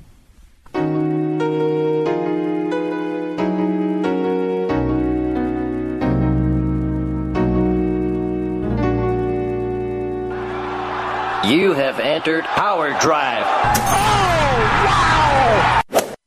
JD. Colder than the Penguins in the Antarctic with this slot at the moment, but we can always get a bit of global warming into it. So we've got 2 tournaments that start today, and all of this is on the podcast network, on the Go Loud network, on the OTB section, that you can listen to the full picks for both tournaments. So I'm going to give you kind of a taster in this slot with the headline tip for the Arnold Palmer Invitational. It starts today. The comeback kid of 2023 is going to be the Orange man, Ricky Fowler. Working with Butch Harmon again, 50-1 for this, 4 each way. Tied third a decade ago in this tournament. He's won in Florida, where this is on before, at the Players' Championship in Bay Hill as well. He's not won a Bay Hill, but he's won the Honda Classic, so he's back working with Butch, as I said. 3 top 10 finishes and 8 starts this season, 7th in strokes gained approach. A bit like Jason Day, he's riding a wave of contention back into the mix of the top echelon of the tour. A great wind player as well, Ricky Fowler. I think the comeback is on, and I think he's a good each way bet this week at 50s. The other one is another 50-1 shot, Keith Mitchell, who's the best driver on the tour this season. So he hits the ball in the fairway, which you need to do with this tough course, Bay Hill, because a lot of rough, a lot of bunkers, a lot of water to be negotiated. 2 top 5s in his last 3 starts, first in total driving, keeping the ball in the fairway. 1 in Florida before the Honda Classic, tied 6th in this in 2019, tied 5th in 2020. What's not to like? Well, I suppose the fact that you got John Ram, Rory McIlroy and Scotty Scheffler all in this field. The other 3 that I picked are on the podcast network. For the Puerto Rico Open, the headline pick is Cameron Percy from Australia, 25-1. You can get a bit of that price each way. And he's one of the only players in this tournament who is in form, tied 12th at the Honda Classic last week, and he's got 2 top 10s in this event in the last couple of years. So he's got recent form in this event and recent form in golf generally. So Cameron Percy, the headliner for Puerto Rico, where we the winner last year at 66-1 in Ryan Brem. Keith Mitchell and Ricky are the 2 for the Arnold Palmer Invitational. Remember, 4 Irish in the field: Rory, Shane, Seamus and Padraig. John Ram 6-1. I'm not a gambling expert, but is there like just John Ram, just a little? Well, if you've been riding the surf on John Ram in the last couple of months, you wouldn't be sitting where I'm sitting right now. You'd be in Spain having a few sangrias for breakfast on your cornflakes. He's having a brilliant run. But what all these things, a peculiar picture of degeneracy. Well, there's many kind of shades of degeneracy that we can create mental images for. Sangria for breakfast is right up there. Yeah, falling into canals in Amsterdam, that'd be another maybe. Well, that's it. Or throwing TV pedal because it's my birthday yet. Throwing TVs at the window, which I felt like doing last night, I have to say, lads. It's back to Power City again this week, you know. We haven't talked to you about Spurs. You did slip in. Their name was in the cup yesterday. Yeah. Now, in fairness to you, you hadn't seen the team sheet. That is an absolute disgrace, what they did last night. It is just the 2 fingers to the supporters, the people who went up to Sheffield, and all of us here around the world and in Ireland and other countries. And Daniel Levy's been going on in his annual reports, his Uachtaráin report about winning trophies. Important to win a trophy after 15 years since we won a League Cup. and you have the world-class player in the team on the bench for 65 minutes and the best defender, Christian Romero, on the bench for the whole game. It is just, you can't make any excuses for it. I wouldn't mind, but it wasn't Sheffield United's strongest There you team go. Spurs were, what can you say about a team that goes to Leicester, gets humbled, then beats Man City and Chelsea at home? It doesn't make any sense.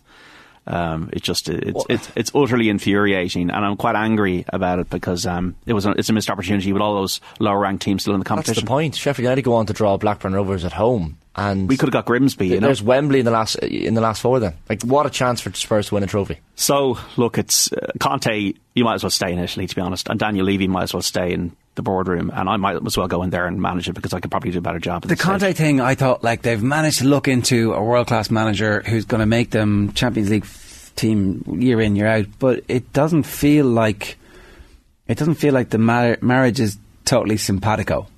No, the marriage was simpatico with Pochettino, but that's 3.5 years ago now, and we've tried to we call them trophy managers, Mourinho and Conte, and it hasn't worked out for both. I think the recruitment to the club's been poor for quite a long time. And the thing about Conte's never really delivered in a Champions League setting. And maybe maybe it's a case, folks, with managers that you have to keep on evolving very, very quickly now in the game. If it's Pep, or if it's Guardiola, or if it's Ten Hag, or these, like Ten Hag apparently did an interview at Spurs and didn't go that well for him. So maybe you become yesterday's man much quicker than you would have been in the Ferguson years, for example. I'd love to hear about that Ten Hag interview, because the stories coming out about the Man United interview are he absolutely nailed it from the start. Yeah.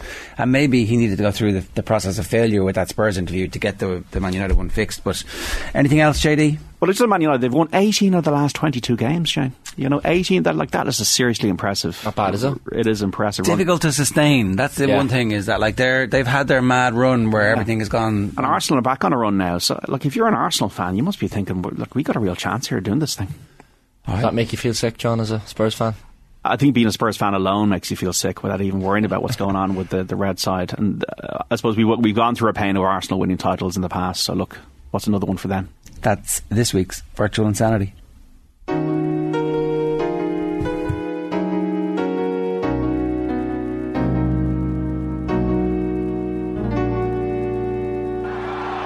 You have entered Power Drive. Oh, wow! More, of course, from John on Saturday on Off the Ball on News Talk. Kenny Cunningham here on last night's show talking Casemiro with Joe. Up next, Vinnie Perth in studio. I think there's a bit of a illusion about him, Casemiro. Obviously, watched a huge amount of him play like everybody else. And I've never quite bought into these. He's been kind of tagged, isn't he? We always pigeonhole players in the modern game, particularly in midfield, don't we? All defensive minded is number 6, attacking number 8, or whatever. And Casemiro is almost a given in terms of he's been that kind of quarterback defensive linchpin, that number 6 behind Kroos and Modric. He's kind of the defensive linchpin, and I kind of buy that to a point. But I've always felt his game, he was a more all-rounded midfielder than people gave him credit for. Maybe never saw a huge amount of that at Real Madrid because he didn't have to in terms of their kind of setup. But I always felt he was comfortable getting into forward areas of the pitch and had a pass, had that kind of clever little pass, and even finishing shots from distance and arriving into the box. Always showed enough to suggest that actually there might be more to his game. I think we've seen that since he's been at United. When he stepped forward kind of out of that midfield pocket into advanced areas, Joe, he's comfortable. Yeah, that's praise for Casemiro from Kenny Cunningham on last night's show. Vinnie Perth is with us. Vinnie, good morning to you. Morning, how are we doing? Good. We've been getting a lot of grief from our viewers and listeners for not doing enough on the League of Ireland, and no better time to do a proper deep dive on this. It's Rovers versus Derry, right? And we kind of expected this to be, top of the table already, 6 points, both teams on a run, but that's not the case. No, it's been a real interesting start, and a difficult start for a lot of teams because of I suppose the huge influx of players from outside of the league, so it's taken people a little while to get going. This has been probably the first pre-season I've seen where teams have really struggled to find rhythm for different reasons. And I look at, actually, Sligo signed 10 players the last time I checked, and 7 of them were from outside of the league. So that's like 70%. And John Mann came back from St Johnstone, but he was a Sligo player.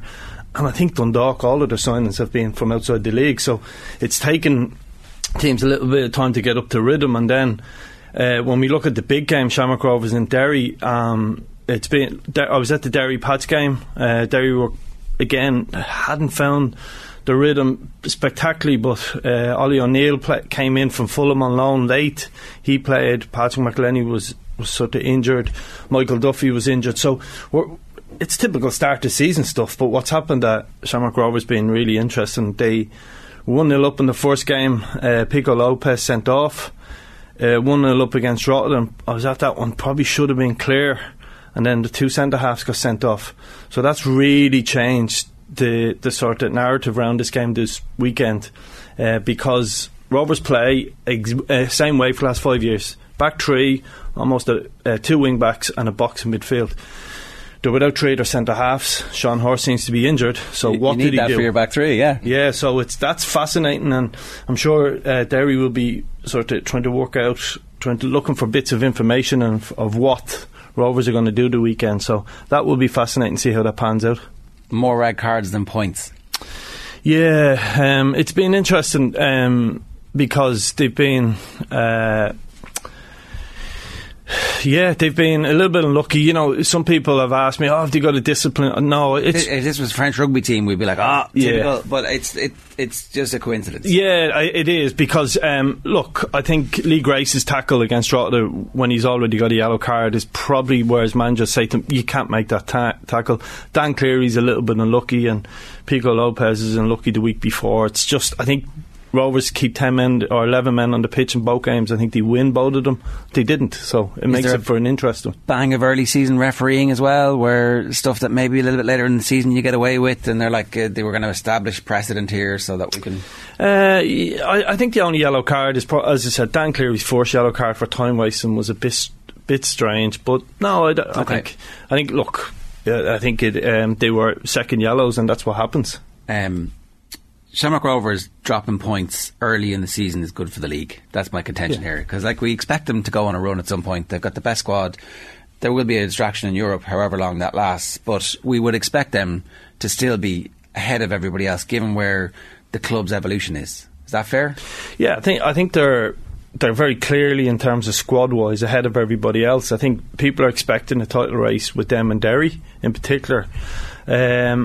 And Derry have still a little bit to prove as well to be in a title race. Like, I think when you look at most leagues, I feel it's one between the 10 and 5 games to go in the seasons, when it's really when the squeaky bum time kicks in. That's really the key to it. Sometimes it goes really deep, and last season Rovers had lost 5 games and drawn a lot more. So in context, for the few years previously that, like Dundalk winning leagues or Cork winning leagues, you might get away with 2, 3, not 5. So they need to be put under a little bit of pressure to test how good they are, that we all think they are. Gap early in the season last year, and they just kind of kept everybody at arm's length. So those defeats were never felt like, now we're going to see something. Yeah, and that's why we need a team to push them to, and great teams need to be pushed. I feel this is a great Rovers team. I would love them to be pushed, and it looks like Derry are the ones who are going to take the challenge to them, and we'll see. But as I said, if you're Derry, what's your mindset heading into this game? Is it like try and crush Rovers and get a bit of a lead on them and build that up, or is it like, actually, you know what, we're just going to, it's early in the season, it doesn't really matter? Well, Rory Higgins has been involved with Dundalk for a while, and we've had some great nights up in Tallaght Stadium, and where we had that success, probably wide areas. I remember Sean Gannon scoring from fullback, and for example, and they will know that. They will know how. They will have a way of beating Shamrock Rovers. Derry will test them. They've got Will Patching, Patrick McElhenney, hopefully Michael Duffy is back, but they've got really players who've won leagues, players who've won big things, so they won't have a fear there. I would say Rovers will feel on paper a little bit weaker this weekend, and after winning the President's Cup, people will make it that's a friendly, but that's when you're involved in teams. I remember when we beat Cork in the President's Cup in 19, it was a real momentum builder for us, and it knocked them back for 6. So I think if they were to win in Tallaght on Friday after the President's Cup, I think that's setting a real statement of intent. Declan Devine will be fairly happy with how things have gone for both so far. Like, can they sustain a challenge? I'm not saying they're necessarily going to win the title, but so far so good. Yeah, again, it's that word momentum people in sport use, and I think they've got a big weekend. Ger loves that word. Yeah, I know. I've heard him, but it's one of them. Like, I believe in confidence for the record, right? But we can have a play on words, but momentum, confidence, but whatever it is, I think the difference with Balls, and I would have spoken to Richie here a couple of weeks ago, where we felt he'd have a really good start, is there was a lot of noise around Balls in terms of new manager middle of last season, but they're a very structured club. They have their business done early in a lot of the cases. That's different to other League of Ireland clubs. Appointment of Pat Fenlon, I think, is huge as well to help Declan Devine. I think you need that in the modern game in terms of what goes on now in clubs and so many different facets to it. But Balls have added intensity into their play. They've added Adam MacDonald, Buckley's come into it, Jordan Flores, who's a scorer of great goals, and then you have the whole Dalymount factor and Balls factor, where huge crowd, big games, and again they beat Dundalk today 2-1, and that's the point about, you look at Dundalk's players that have come in, a lot of them players playing in League 1, League 2, fringe players, haven't probably experienced a game like that of that intensity, and that's where Balls have stolen the march on people. And they've got Shells on Friday. That's a big game for Duffer. You could do it a win, and then they've got a home game against Drogheda on Monday. So if to win both games this weekend, they'll certainly be off to a really good start, but they're probably short of winning the league title. But I don't think they'll be stuck if they're thereabouts come the next transfer window to put their hand in the pocket and improve the team. I think they'll push for a European spot now, and they'll be the ones that will chase Pats and Bowls will probably chase Derry and Rovers into them sort of top 4 positions. That is a big game feel to it. Like 850 Bows away tickets, I think, sold out in no time, which is no surprise given the Bows support in recent years. But you're having some big game feels very early in the season, which is great. Yeah, it is. Like, I heard you speaking about chanting and different things the other day. Like, I was at Bristol City last Saturday, and it's flat. I was at Derry and Pats in the first game of the season, sat beside the Derry fans, and I'm telling you guys, it is brilliant, and it has captured the imagination of a lot of the public. Not everybody, we don't need everybody, but when you hear the Derry fans sing "The Town I Love," honestly, I don't even know the words, and I joined in. It is brilliant stuff. People have to experience this to realise how good it is, because there's a local and a community feel to it, and there's a bit of realism to it as well. And it's not, again, I go back to, I watched Everton and Chelsea, and I stood in the Gladys Street end, and it was first game of the season in the Premiership, so it wasn't like Everton are, now they're everybody's bad mood around the club. And I tell you, I enjoyed Derry and Pats more. I understand I was watching world-class players in the Premiership game, and I'm not trying to compare both, and I'm sure your YouTube listeners will probably have a go off me for that. But I mean, for experience-wise, Richmond Park was better than Goodison, honestly, and Goodison is a brilliant stadium generally. I live very close to Tolka, and anytime there's a game on, you can tell, like, the sound carries, and it carries in a way that it doesn't really from Croker. With Croker, when there's a big score, there's like a surge of noise, and obviously they're very close to each other, but there is this kind of constant burble. We're like kind of in the back garden listening to this going, this is, it's drawing people in the locality in with the sounds. Now the team needs to, Shane's point about there's a big game feel off this. There's not a big game feel at the end of the season if the teams aren't doing well, or if there isn't something to fight for. So Shelbourne could find themselves in the back foot in a relegation battle. It's not a relegation battle, right? They'll be grand, but Duffer needs to start seeing some results. Yeah, I think they've won. I think I've seen a statistics like 5 and 22 or something like that. Like, so it's not been brilliant. Duffer's challenge has definitely been the resources of Shells aren't as good as the other Dublin clubs, so to sign those type of players is really difficult. He got blood out of a stone to a point last year in terms of what he'd done. I think he overachieved. I think he probably won't admit that, because he'll want the team to push on and all of these things. But I thought at one stage I was debating in my head whether he was manager of the year. That's how good he done at stages last year. Okay, I think that's fair interesting to hear. Like, because a lot of people will just look at the results and assume that the relative resources are fairly similar. I guess that's the whole point about Shell's looking for investment, because that's the thing that's going to allow them to kick on to the next level. Yeah, and I don't want to be disrespectful to the players there, but he's got some players there that he needed to get them to another level. And whether they like it or not, they were getting to that level because of Damien and Joey O'Brien and what they done on the training ground and the professionalism and the drive in the club. And he's got players to another level. Some of those players probably could have been not classed as First Division players, but really good First Division players doing really well for them, and so they've improved and they've kicked on. And I'd like to see Duffer get a bit of investment and a bit of backing from the club. I know it's difficult for them, but I'd love to see him with some better League of Ireland players and to test them to see can he take that club to the next level. Okay, so you're a believer in the Duffer revolution then? Well, you've got to win games as well, and he knows football better than anybody. He's seen people come and go in clubs. He's got to win games as well, and they could do with a big win.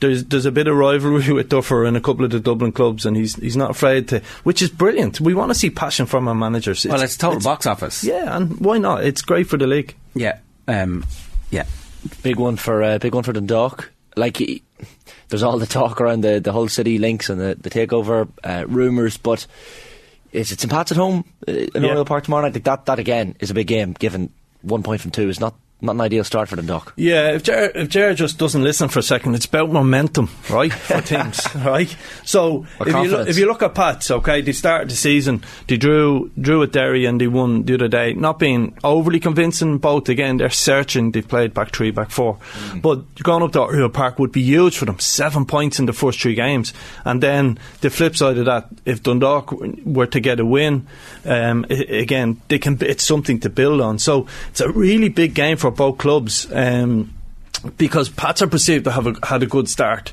So if Dundalk beat them on Friday, they're both on 4 points. So it's like there's a big feel to these games already in the season. And sometimes what happens in League of Ireland, to explain to you, Shane, is that you get huge momentum first half of the season, because it's that type of league where you can be 3, 4, 6, 2, 3 wins away from being in a European spot. The crowds will sort of tail off a little bit towards the end because you have nothing to play for a little bit. But so it's important for clubs to build on it, and a good early start is huge for them. And I think it's a big game for Dundalk. Their fans by winning this game that they're going to be in touching distance of a title challenge, then Inchicore will be full week in, week out. But if they were to lose this 5 weeks in, then it's harder for them to rally the troops and make Inchicore a fortress, and that kind of has this knock-on impact. Yeah, and the only thing I'll say to you is Inchicore, whatever Pats have done, Inchicore has been rocking for a while, to be fair, you know. So the example is Cork, for example, 6,000-7,000. It's a brilliant place to go to. It's great, right? It's really hostile. It's brilliant. You really enjoy it as an opposition. But if Cork are going to struggle now this season, you might only find there's 1,500 there, 2,000 second half of the season, and it's more difficult for them.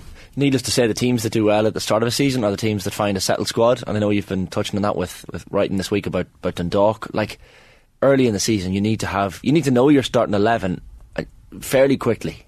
Stephen O'Donnell, that's a major issue for them at the moment if they can't settle on a team. Yeah, Stephen's an outstanding coach, but he needs a hand. I mean, signing 3 or 4 players after the season starts is not helpful. For whatever reason, whoever's fault that is, whatever that is, and you can tell they're not necessarily as number 1 targets, because you wouldn't have left it so late. They're relying on the UK market for people who haven't got loan deals probably, or fallen out of favour at clubs. So it's not ideal, and it's not what they want, and it will affect the team. Dundalk deserve a little bit better. They deserve to be in a better place, and they need, whether that's the current owners putting their hands in the pocket, or they need investment, because for League of Ireland to grow, we need some real strength and depth, and Dundalk are one of them clubs. And to touch on it briefly, you look at the First Division. Waterford and Galway, for example, are really. I'm not suggesting this, and I go against what people believe in, but League of Ireland sometimes need to manipulate the league to make it a little bit better. Both of them clubs should be Premier Division clubs. It would help us, usually. As in, extend to 12 teams next season. Yeah. Yeah, and they did do it, and before where they done it on criterias and different things. But we could probably do it them two clubs again. Full house in Waterford, RSE. You'd expect Galway's brilliant ground, get good crowds when they're going well. So we could probably do it, adding them two teams in a little bit, and hopefully both of them get promoted. I haven't heard anybody else say that so far. Is it doing the rounds? Is this? Well, ideally, what people would prefer is the likes of maybe someone like UCD to go back down to the first division, and Galway and Waterford replace someone else. That's ideally what people want to happen. That's a little bit disingenuous on UCD, because the amount of players they develop is frightening. I mean, are we not really lucky that UCD are in the situation that they're in, that they can play and be competitive as they are in the Premier Division? Yeah, it's a lazy comment people make about UCD. If you go back to the players that have been developed by UCD, it is far and away probably the best club for development players in the last 20, 30 years. You think of the great Theo Dunn, just recently passed away, but so many good players have been developed at that club, and developed in the right way with an education. Well, I was going to say, it is huge. You know, huge. The whole thing about football is that it doesn't care about the footballers; it just uses the players up, wrings them dry, and then casts them aside. Yeah, that's not UCD's way. We've managed people in Dundalk that came through the UCD way, like someone like Dave McMillan, and he was a qualified architect when he arrives with you, but he's a different perspective then on the game, and he's more in tune with what's happening in life. He's easier, takes on information, and he's got a better understanding of what's needed to do in life, and he always has that in the background. Robbie Benson, another example of it. They're brilliant people to have in your club, because it rubs off on them. You'd often hear Robbie speaking to people about whether it was politics, whether it was about investments, whether it was about what you're going to do in a dressing room, and that's sort of having people like that around. Yeah. The other footballers have come the other way, where it's just football, the hell with everything else, and it's a good balance. And UCD should never be what they bring to League of Ireland football should never be undervalued. Is there any possibility of there being a 12-team division next year? Is this like? I don't think the Premier clubs would agree to it, and that's the problem. And I don't think they would. It's just that there's a huge, because self-protection, if you think about it, there's 10 teams in the Premier Division, 4 will end up inevitably in Europe. That's 40% chance. So the top clubs will preserve themselves, and it just happens to be, this is a really strong first division. You've got Finn Harps, you've got Bray, obviously the top, Galway and Waterford expect to be the top 2, but it's about, I suppose historically we didn't have enough teams that have a good structure around them. We're starting to get our act together now, so there is an argument for a 12-team league should be on the way. Certainly worth talking about for sure. Just to go back to the point that we were making at the very start, this is this is the two best teams in the country, really. Derry against Rovers. That's what we expect to happen. Is there a possibility that Stephen Bradley revisits his entire core philosophical view on football and doesn't play 3 at the back this weekend? I can't wait to find out. That's the key to it. Because Stephen Kenny changed from I'm a forward back man. Yeah. Generally, I know there was a few examples in history that you were able to cite for us. The away game in Europe, did you go 3 at the back? No. Well, his first ever League One game was 3 at the back, but no. Look, maybe it depends on Sean Horde. Say if Sean Horde's available, one centre half, he could play Sean Gannon. Maybe Gary O'Neill has played centre half, a midfielder. But they do talk a lot about our structure, our way of doing things, our belief in different things. I'm fascinated to see. I don't know. I don't live too far from the training ground. I'm tempted to go in and look at the bushes and have a little look this week. You need a drone. Yeah, drone. Vinny Bielsa. It will. This honestly, yeah, it's fascinating. It will be fascinating to see the starting 11 and the shape of them. If you think about it, if you play for 4 or 5 years of a back 3 box midfield and all of a sudden turn up with a back 4, they never even do it in sort of League Cup games over the years or whatever. They normally bring in the kids and play that same way. So it will be fascinating to see.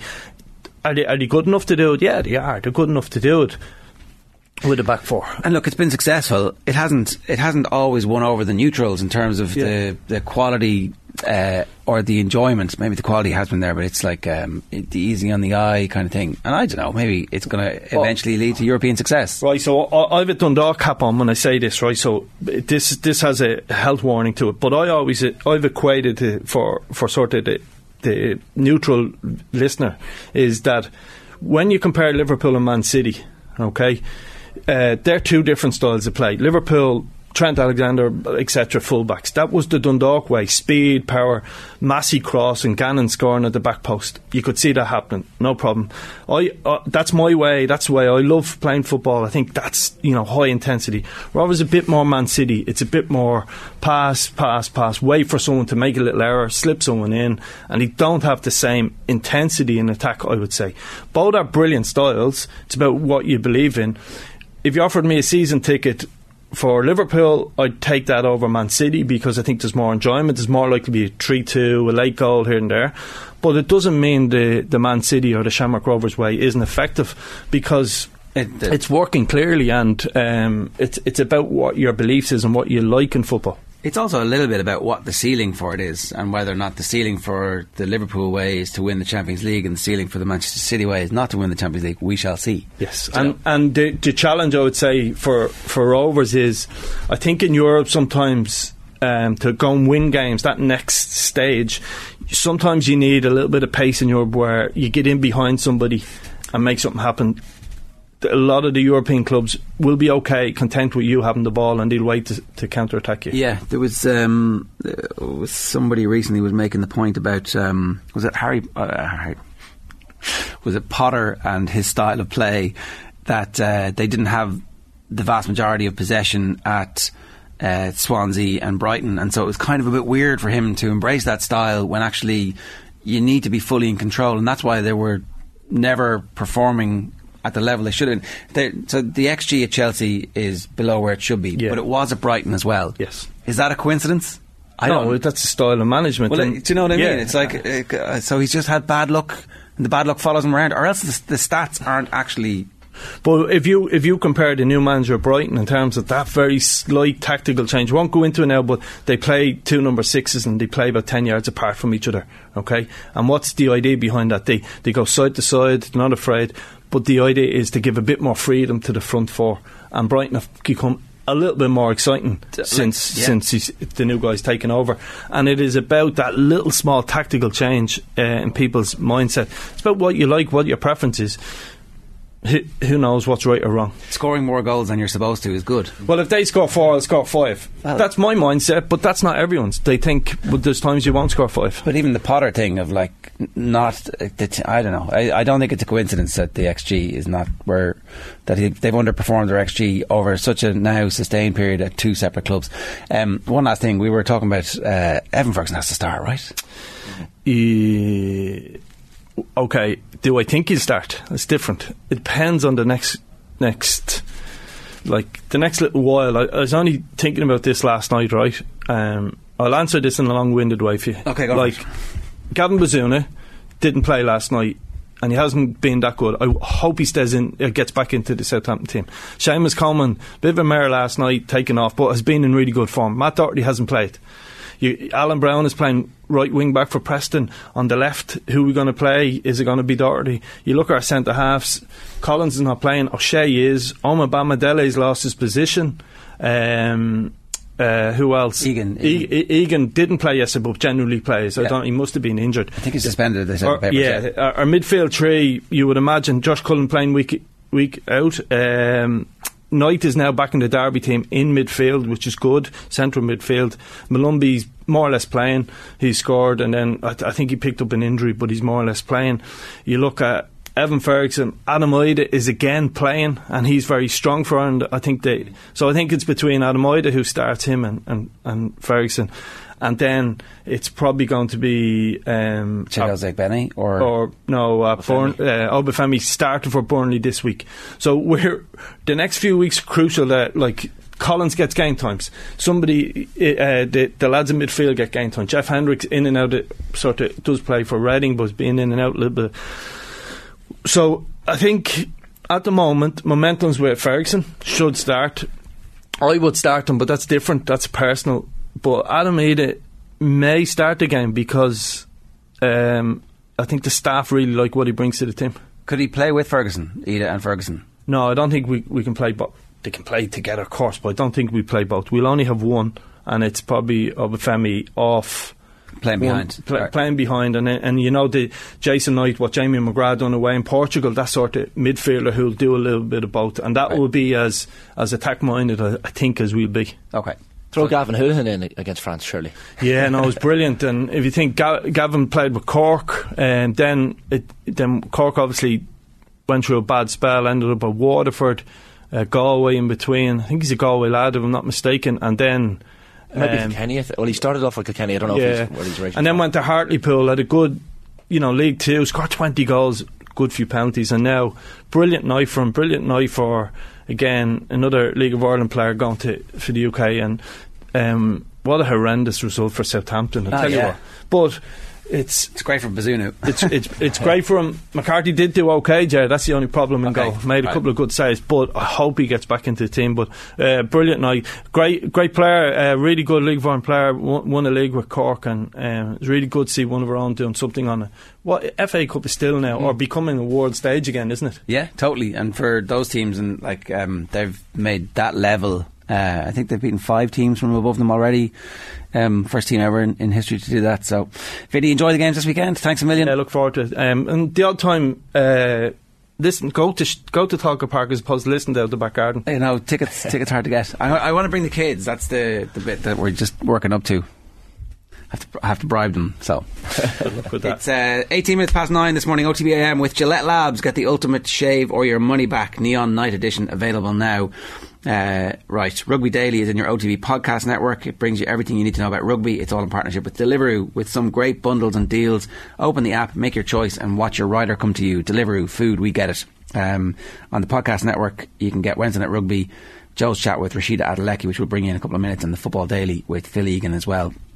Up next, Fergus Dowd and Carol Ann Bridgman on the film 406 Days, the Debenhams Picket Line. OTB AM. The Sports Breakfast Show from Off the Ball.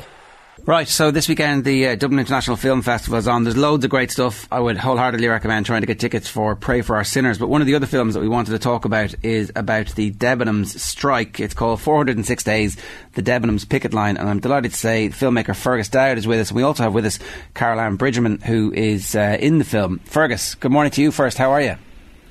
How's it going? Yeah, pretty good. Thanks for having me on. No worries. So, I would have passed this picket line cycling into work in hail, rain and snow over a long period of time, and couldn't but have been impressed by the fact that they were there every single day, no matter what. So, first off, what's your involvement with this? How did you end up making a movie about it? Well, I suppose, just to begin, I'm actually an IT systems analyst by trade, but what happened was, like many people during the pandemic, I was sitting in my kitchen or my front room or upstairs working, and a lot of time on my hands, wasn't commuting. So just a chap in England, I'd worked on the Patrick O'Connell stories, the Irishman who saved FC Barcelona, and one of the lads in England asked me would I write a historical piece just for a publication in England. And I decided, in my wisdom, to write about a man called Thomas Blackstock. He died on a football pitch playing for Manchester United in about 1906. He was playing a reserve team match against St Helens, went up to head the ball. It was actually in Bank Street, which is the ground before Old Trafford that Manchester United played at.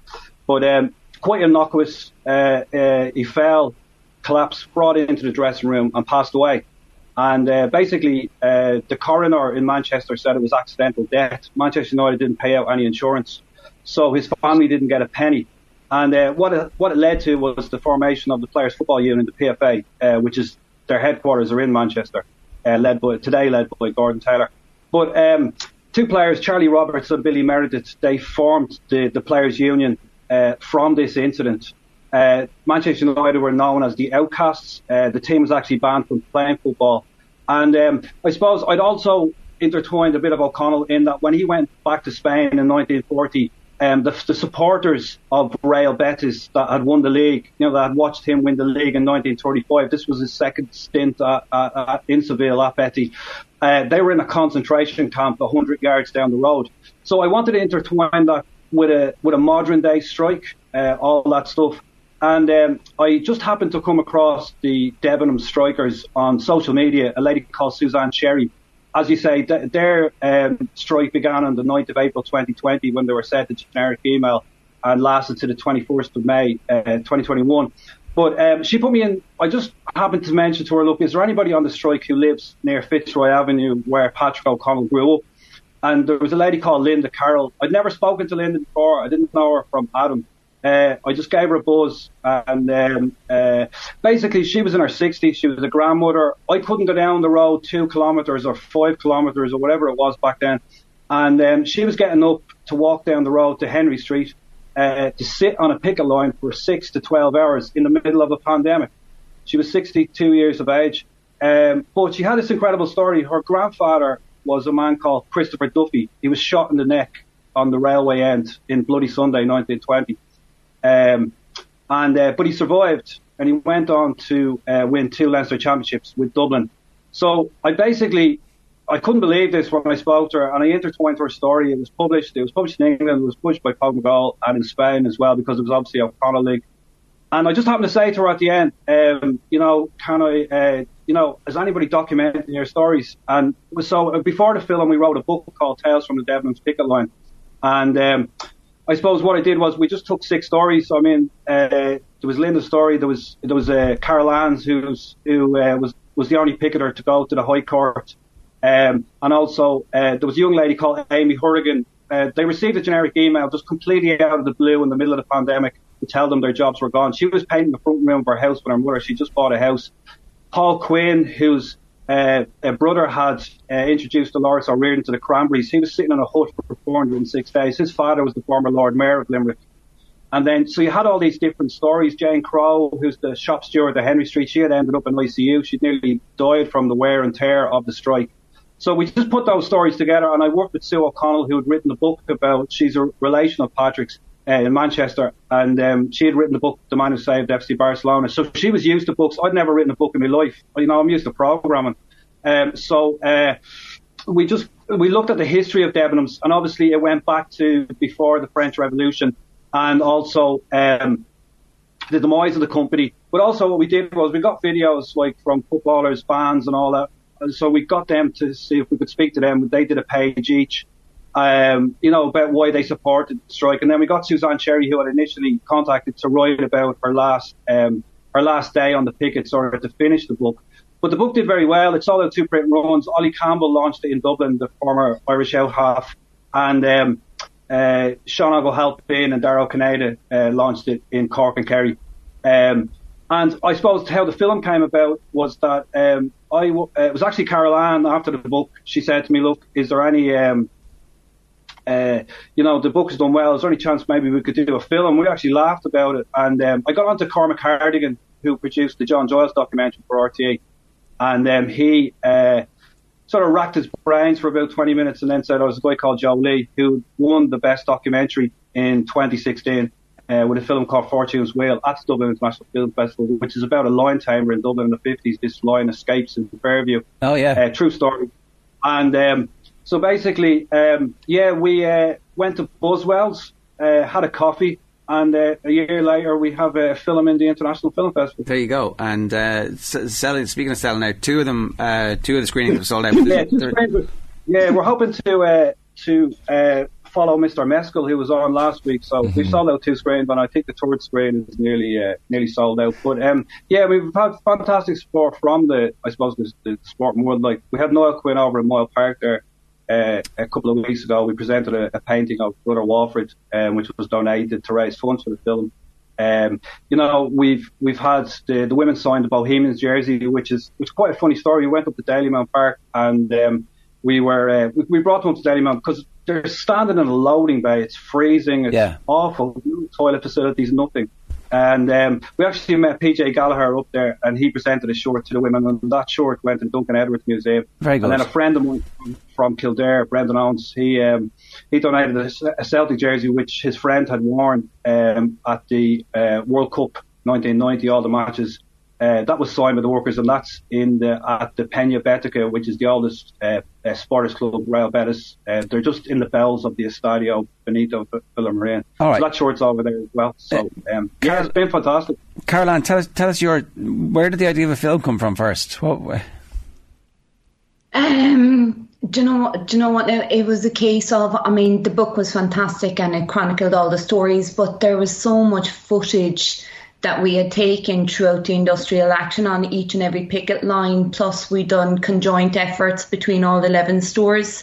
So we had done TikToks, we had done videos, we had compilations of a lot of photographs and things that had happened, funny stories that and funny things that had happened at the picket lines. So there was it was a lot. There was a lot involved. So the book only told the story of a few workers, whereas the documentary in film would tell the story of many of the workers. So I think it was inevitable to carry on from the book to a film. Tell us your story, because you just mentioned in passing there that you ended up in the High Court. Yes. Like that, I got involved in the industrial action from the off. I mean, obviously, I lost my job along with nearly 1,000 other workers. And as time went on, we staged a sit-in in Patrick Street, in the Patrick Street store. There was 8 of us, so we done an occupation, and following from the occupation, they decided that they would take an injunction against me. I'm really sorry to interrupt, right? Because that's incredible. But I just need to understand exactly what that means, right? So you get a letter or an email saying, right, Debenhams, no thanks. Thanks for all your work, but actually this is now an administration or liquidation or whatever the official language was. How do you even get back into the building? Well, let me just hear from Caroline there. Sorry, Fergus. How did you get back into the building? We had to be creative. We found a ladder that was alongside the building that was long enough to reach the roof, and there was a window open into the canteen. So we used the ladder to get up onto the roof and in through the window, and we occupied the canteen. Wow. I can see why a movie was made now, yeah. Whose idea is it to get the ladder as a matter of interest? Like, so somebody somewhere is like, I'm not taking this. Well, believe it or not, that story is even funnier, because there was a man on a bike that had one of these accordion ladders. And when we put the ladder up against it, it didn't quite reach the top. Oh, no. So it was a case of, oh, God. But one of the girls from Tralee looked down, and it was just fate. It was meant to be. There was a ladder lying across the base of the building, which was long enough to reach the top. So, yeah, that's what we used. It was fairly incredible on the morning. Well, what's it like, Caroline, then going back to the Debenhams, to the empty buildings for the filming? That must have been quite emotional and strange for all of you. It was sad. It was very, very sad. I mean, we went into the one in Patrick Street first, and I mean, that's a big landmark in Cork City Centre, and it's always been vibrant, it's always been busy.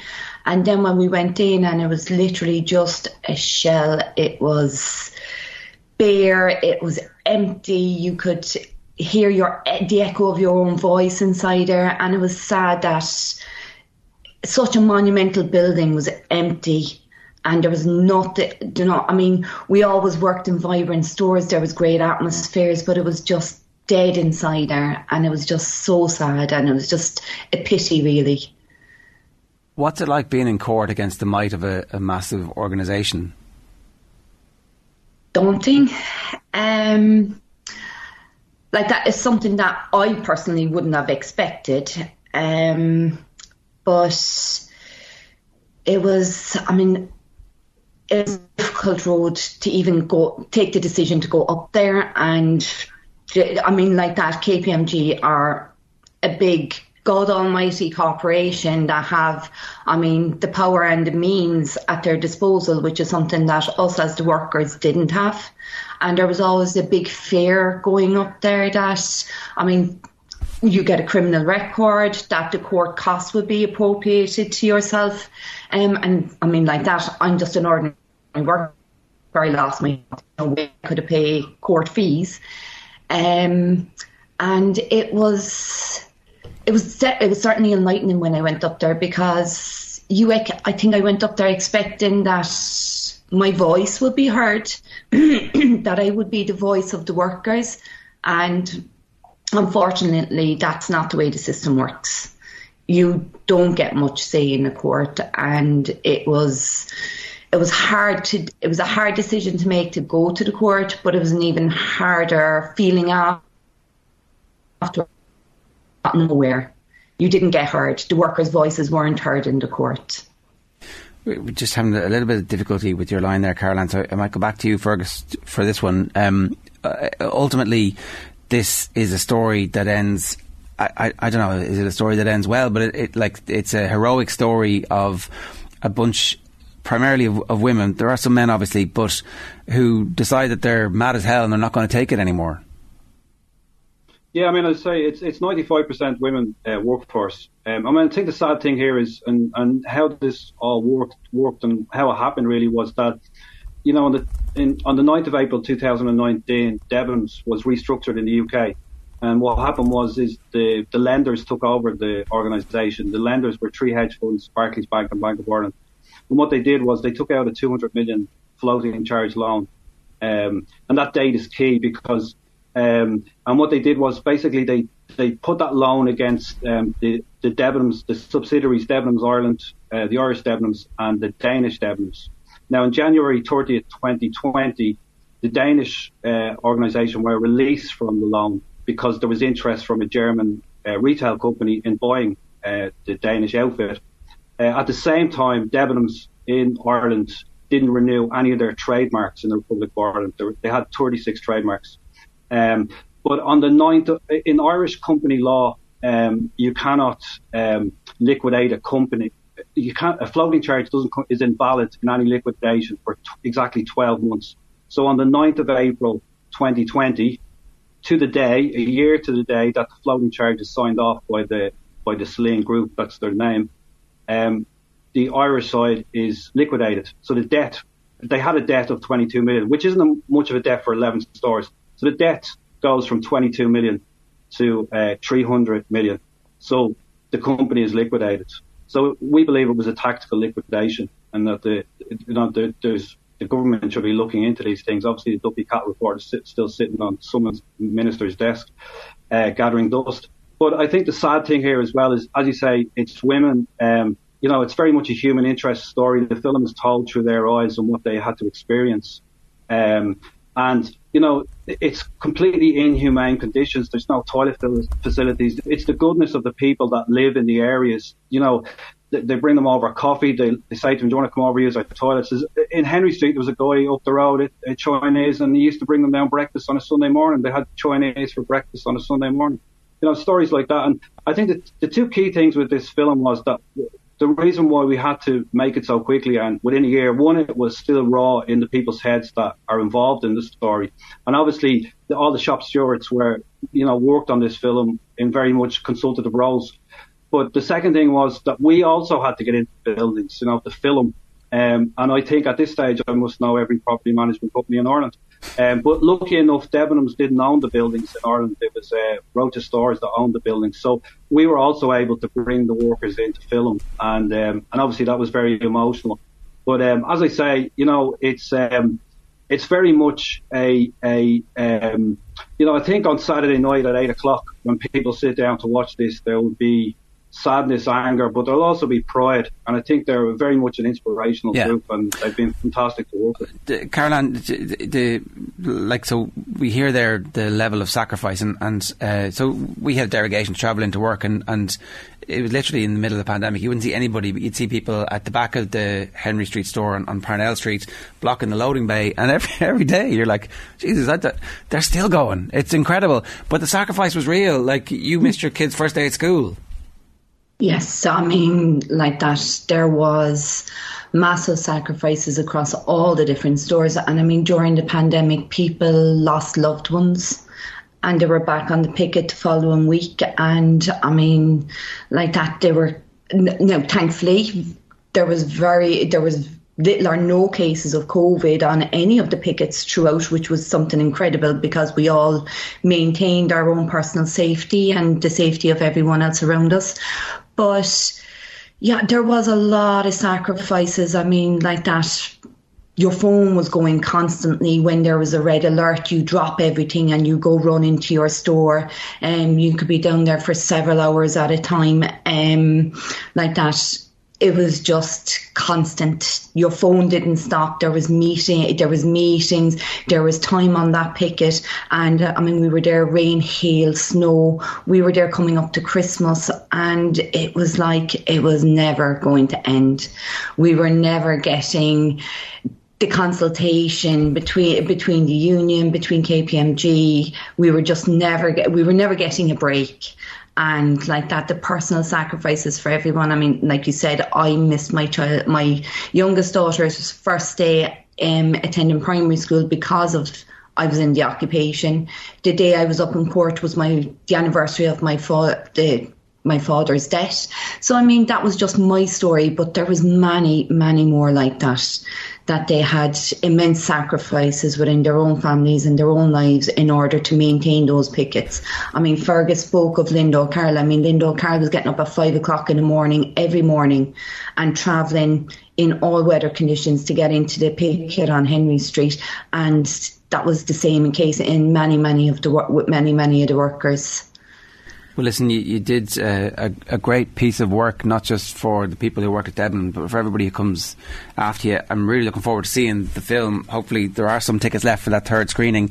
My thanks to Fergus Dowd and to Caroline Bridgman. The film is called 406 Days, the Debenhams Picket Line, and it's on in the Dublin International Film Festival, and I presume it'll be on our TV screens at some point soon as well. Right, tomorrow's show, Alan Quinlan, Kevin Caban. You had to be there with Naz Chowdhury, aka Bearded Genius, Fire Pit, and plenty more besides.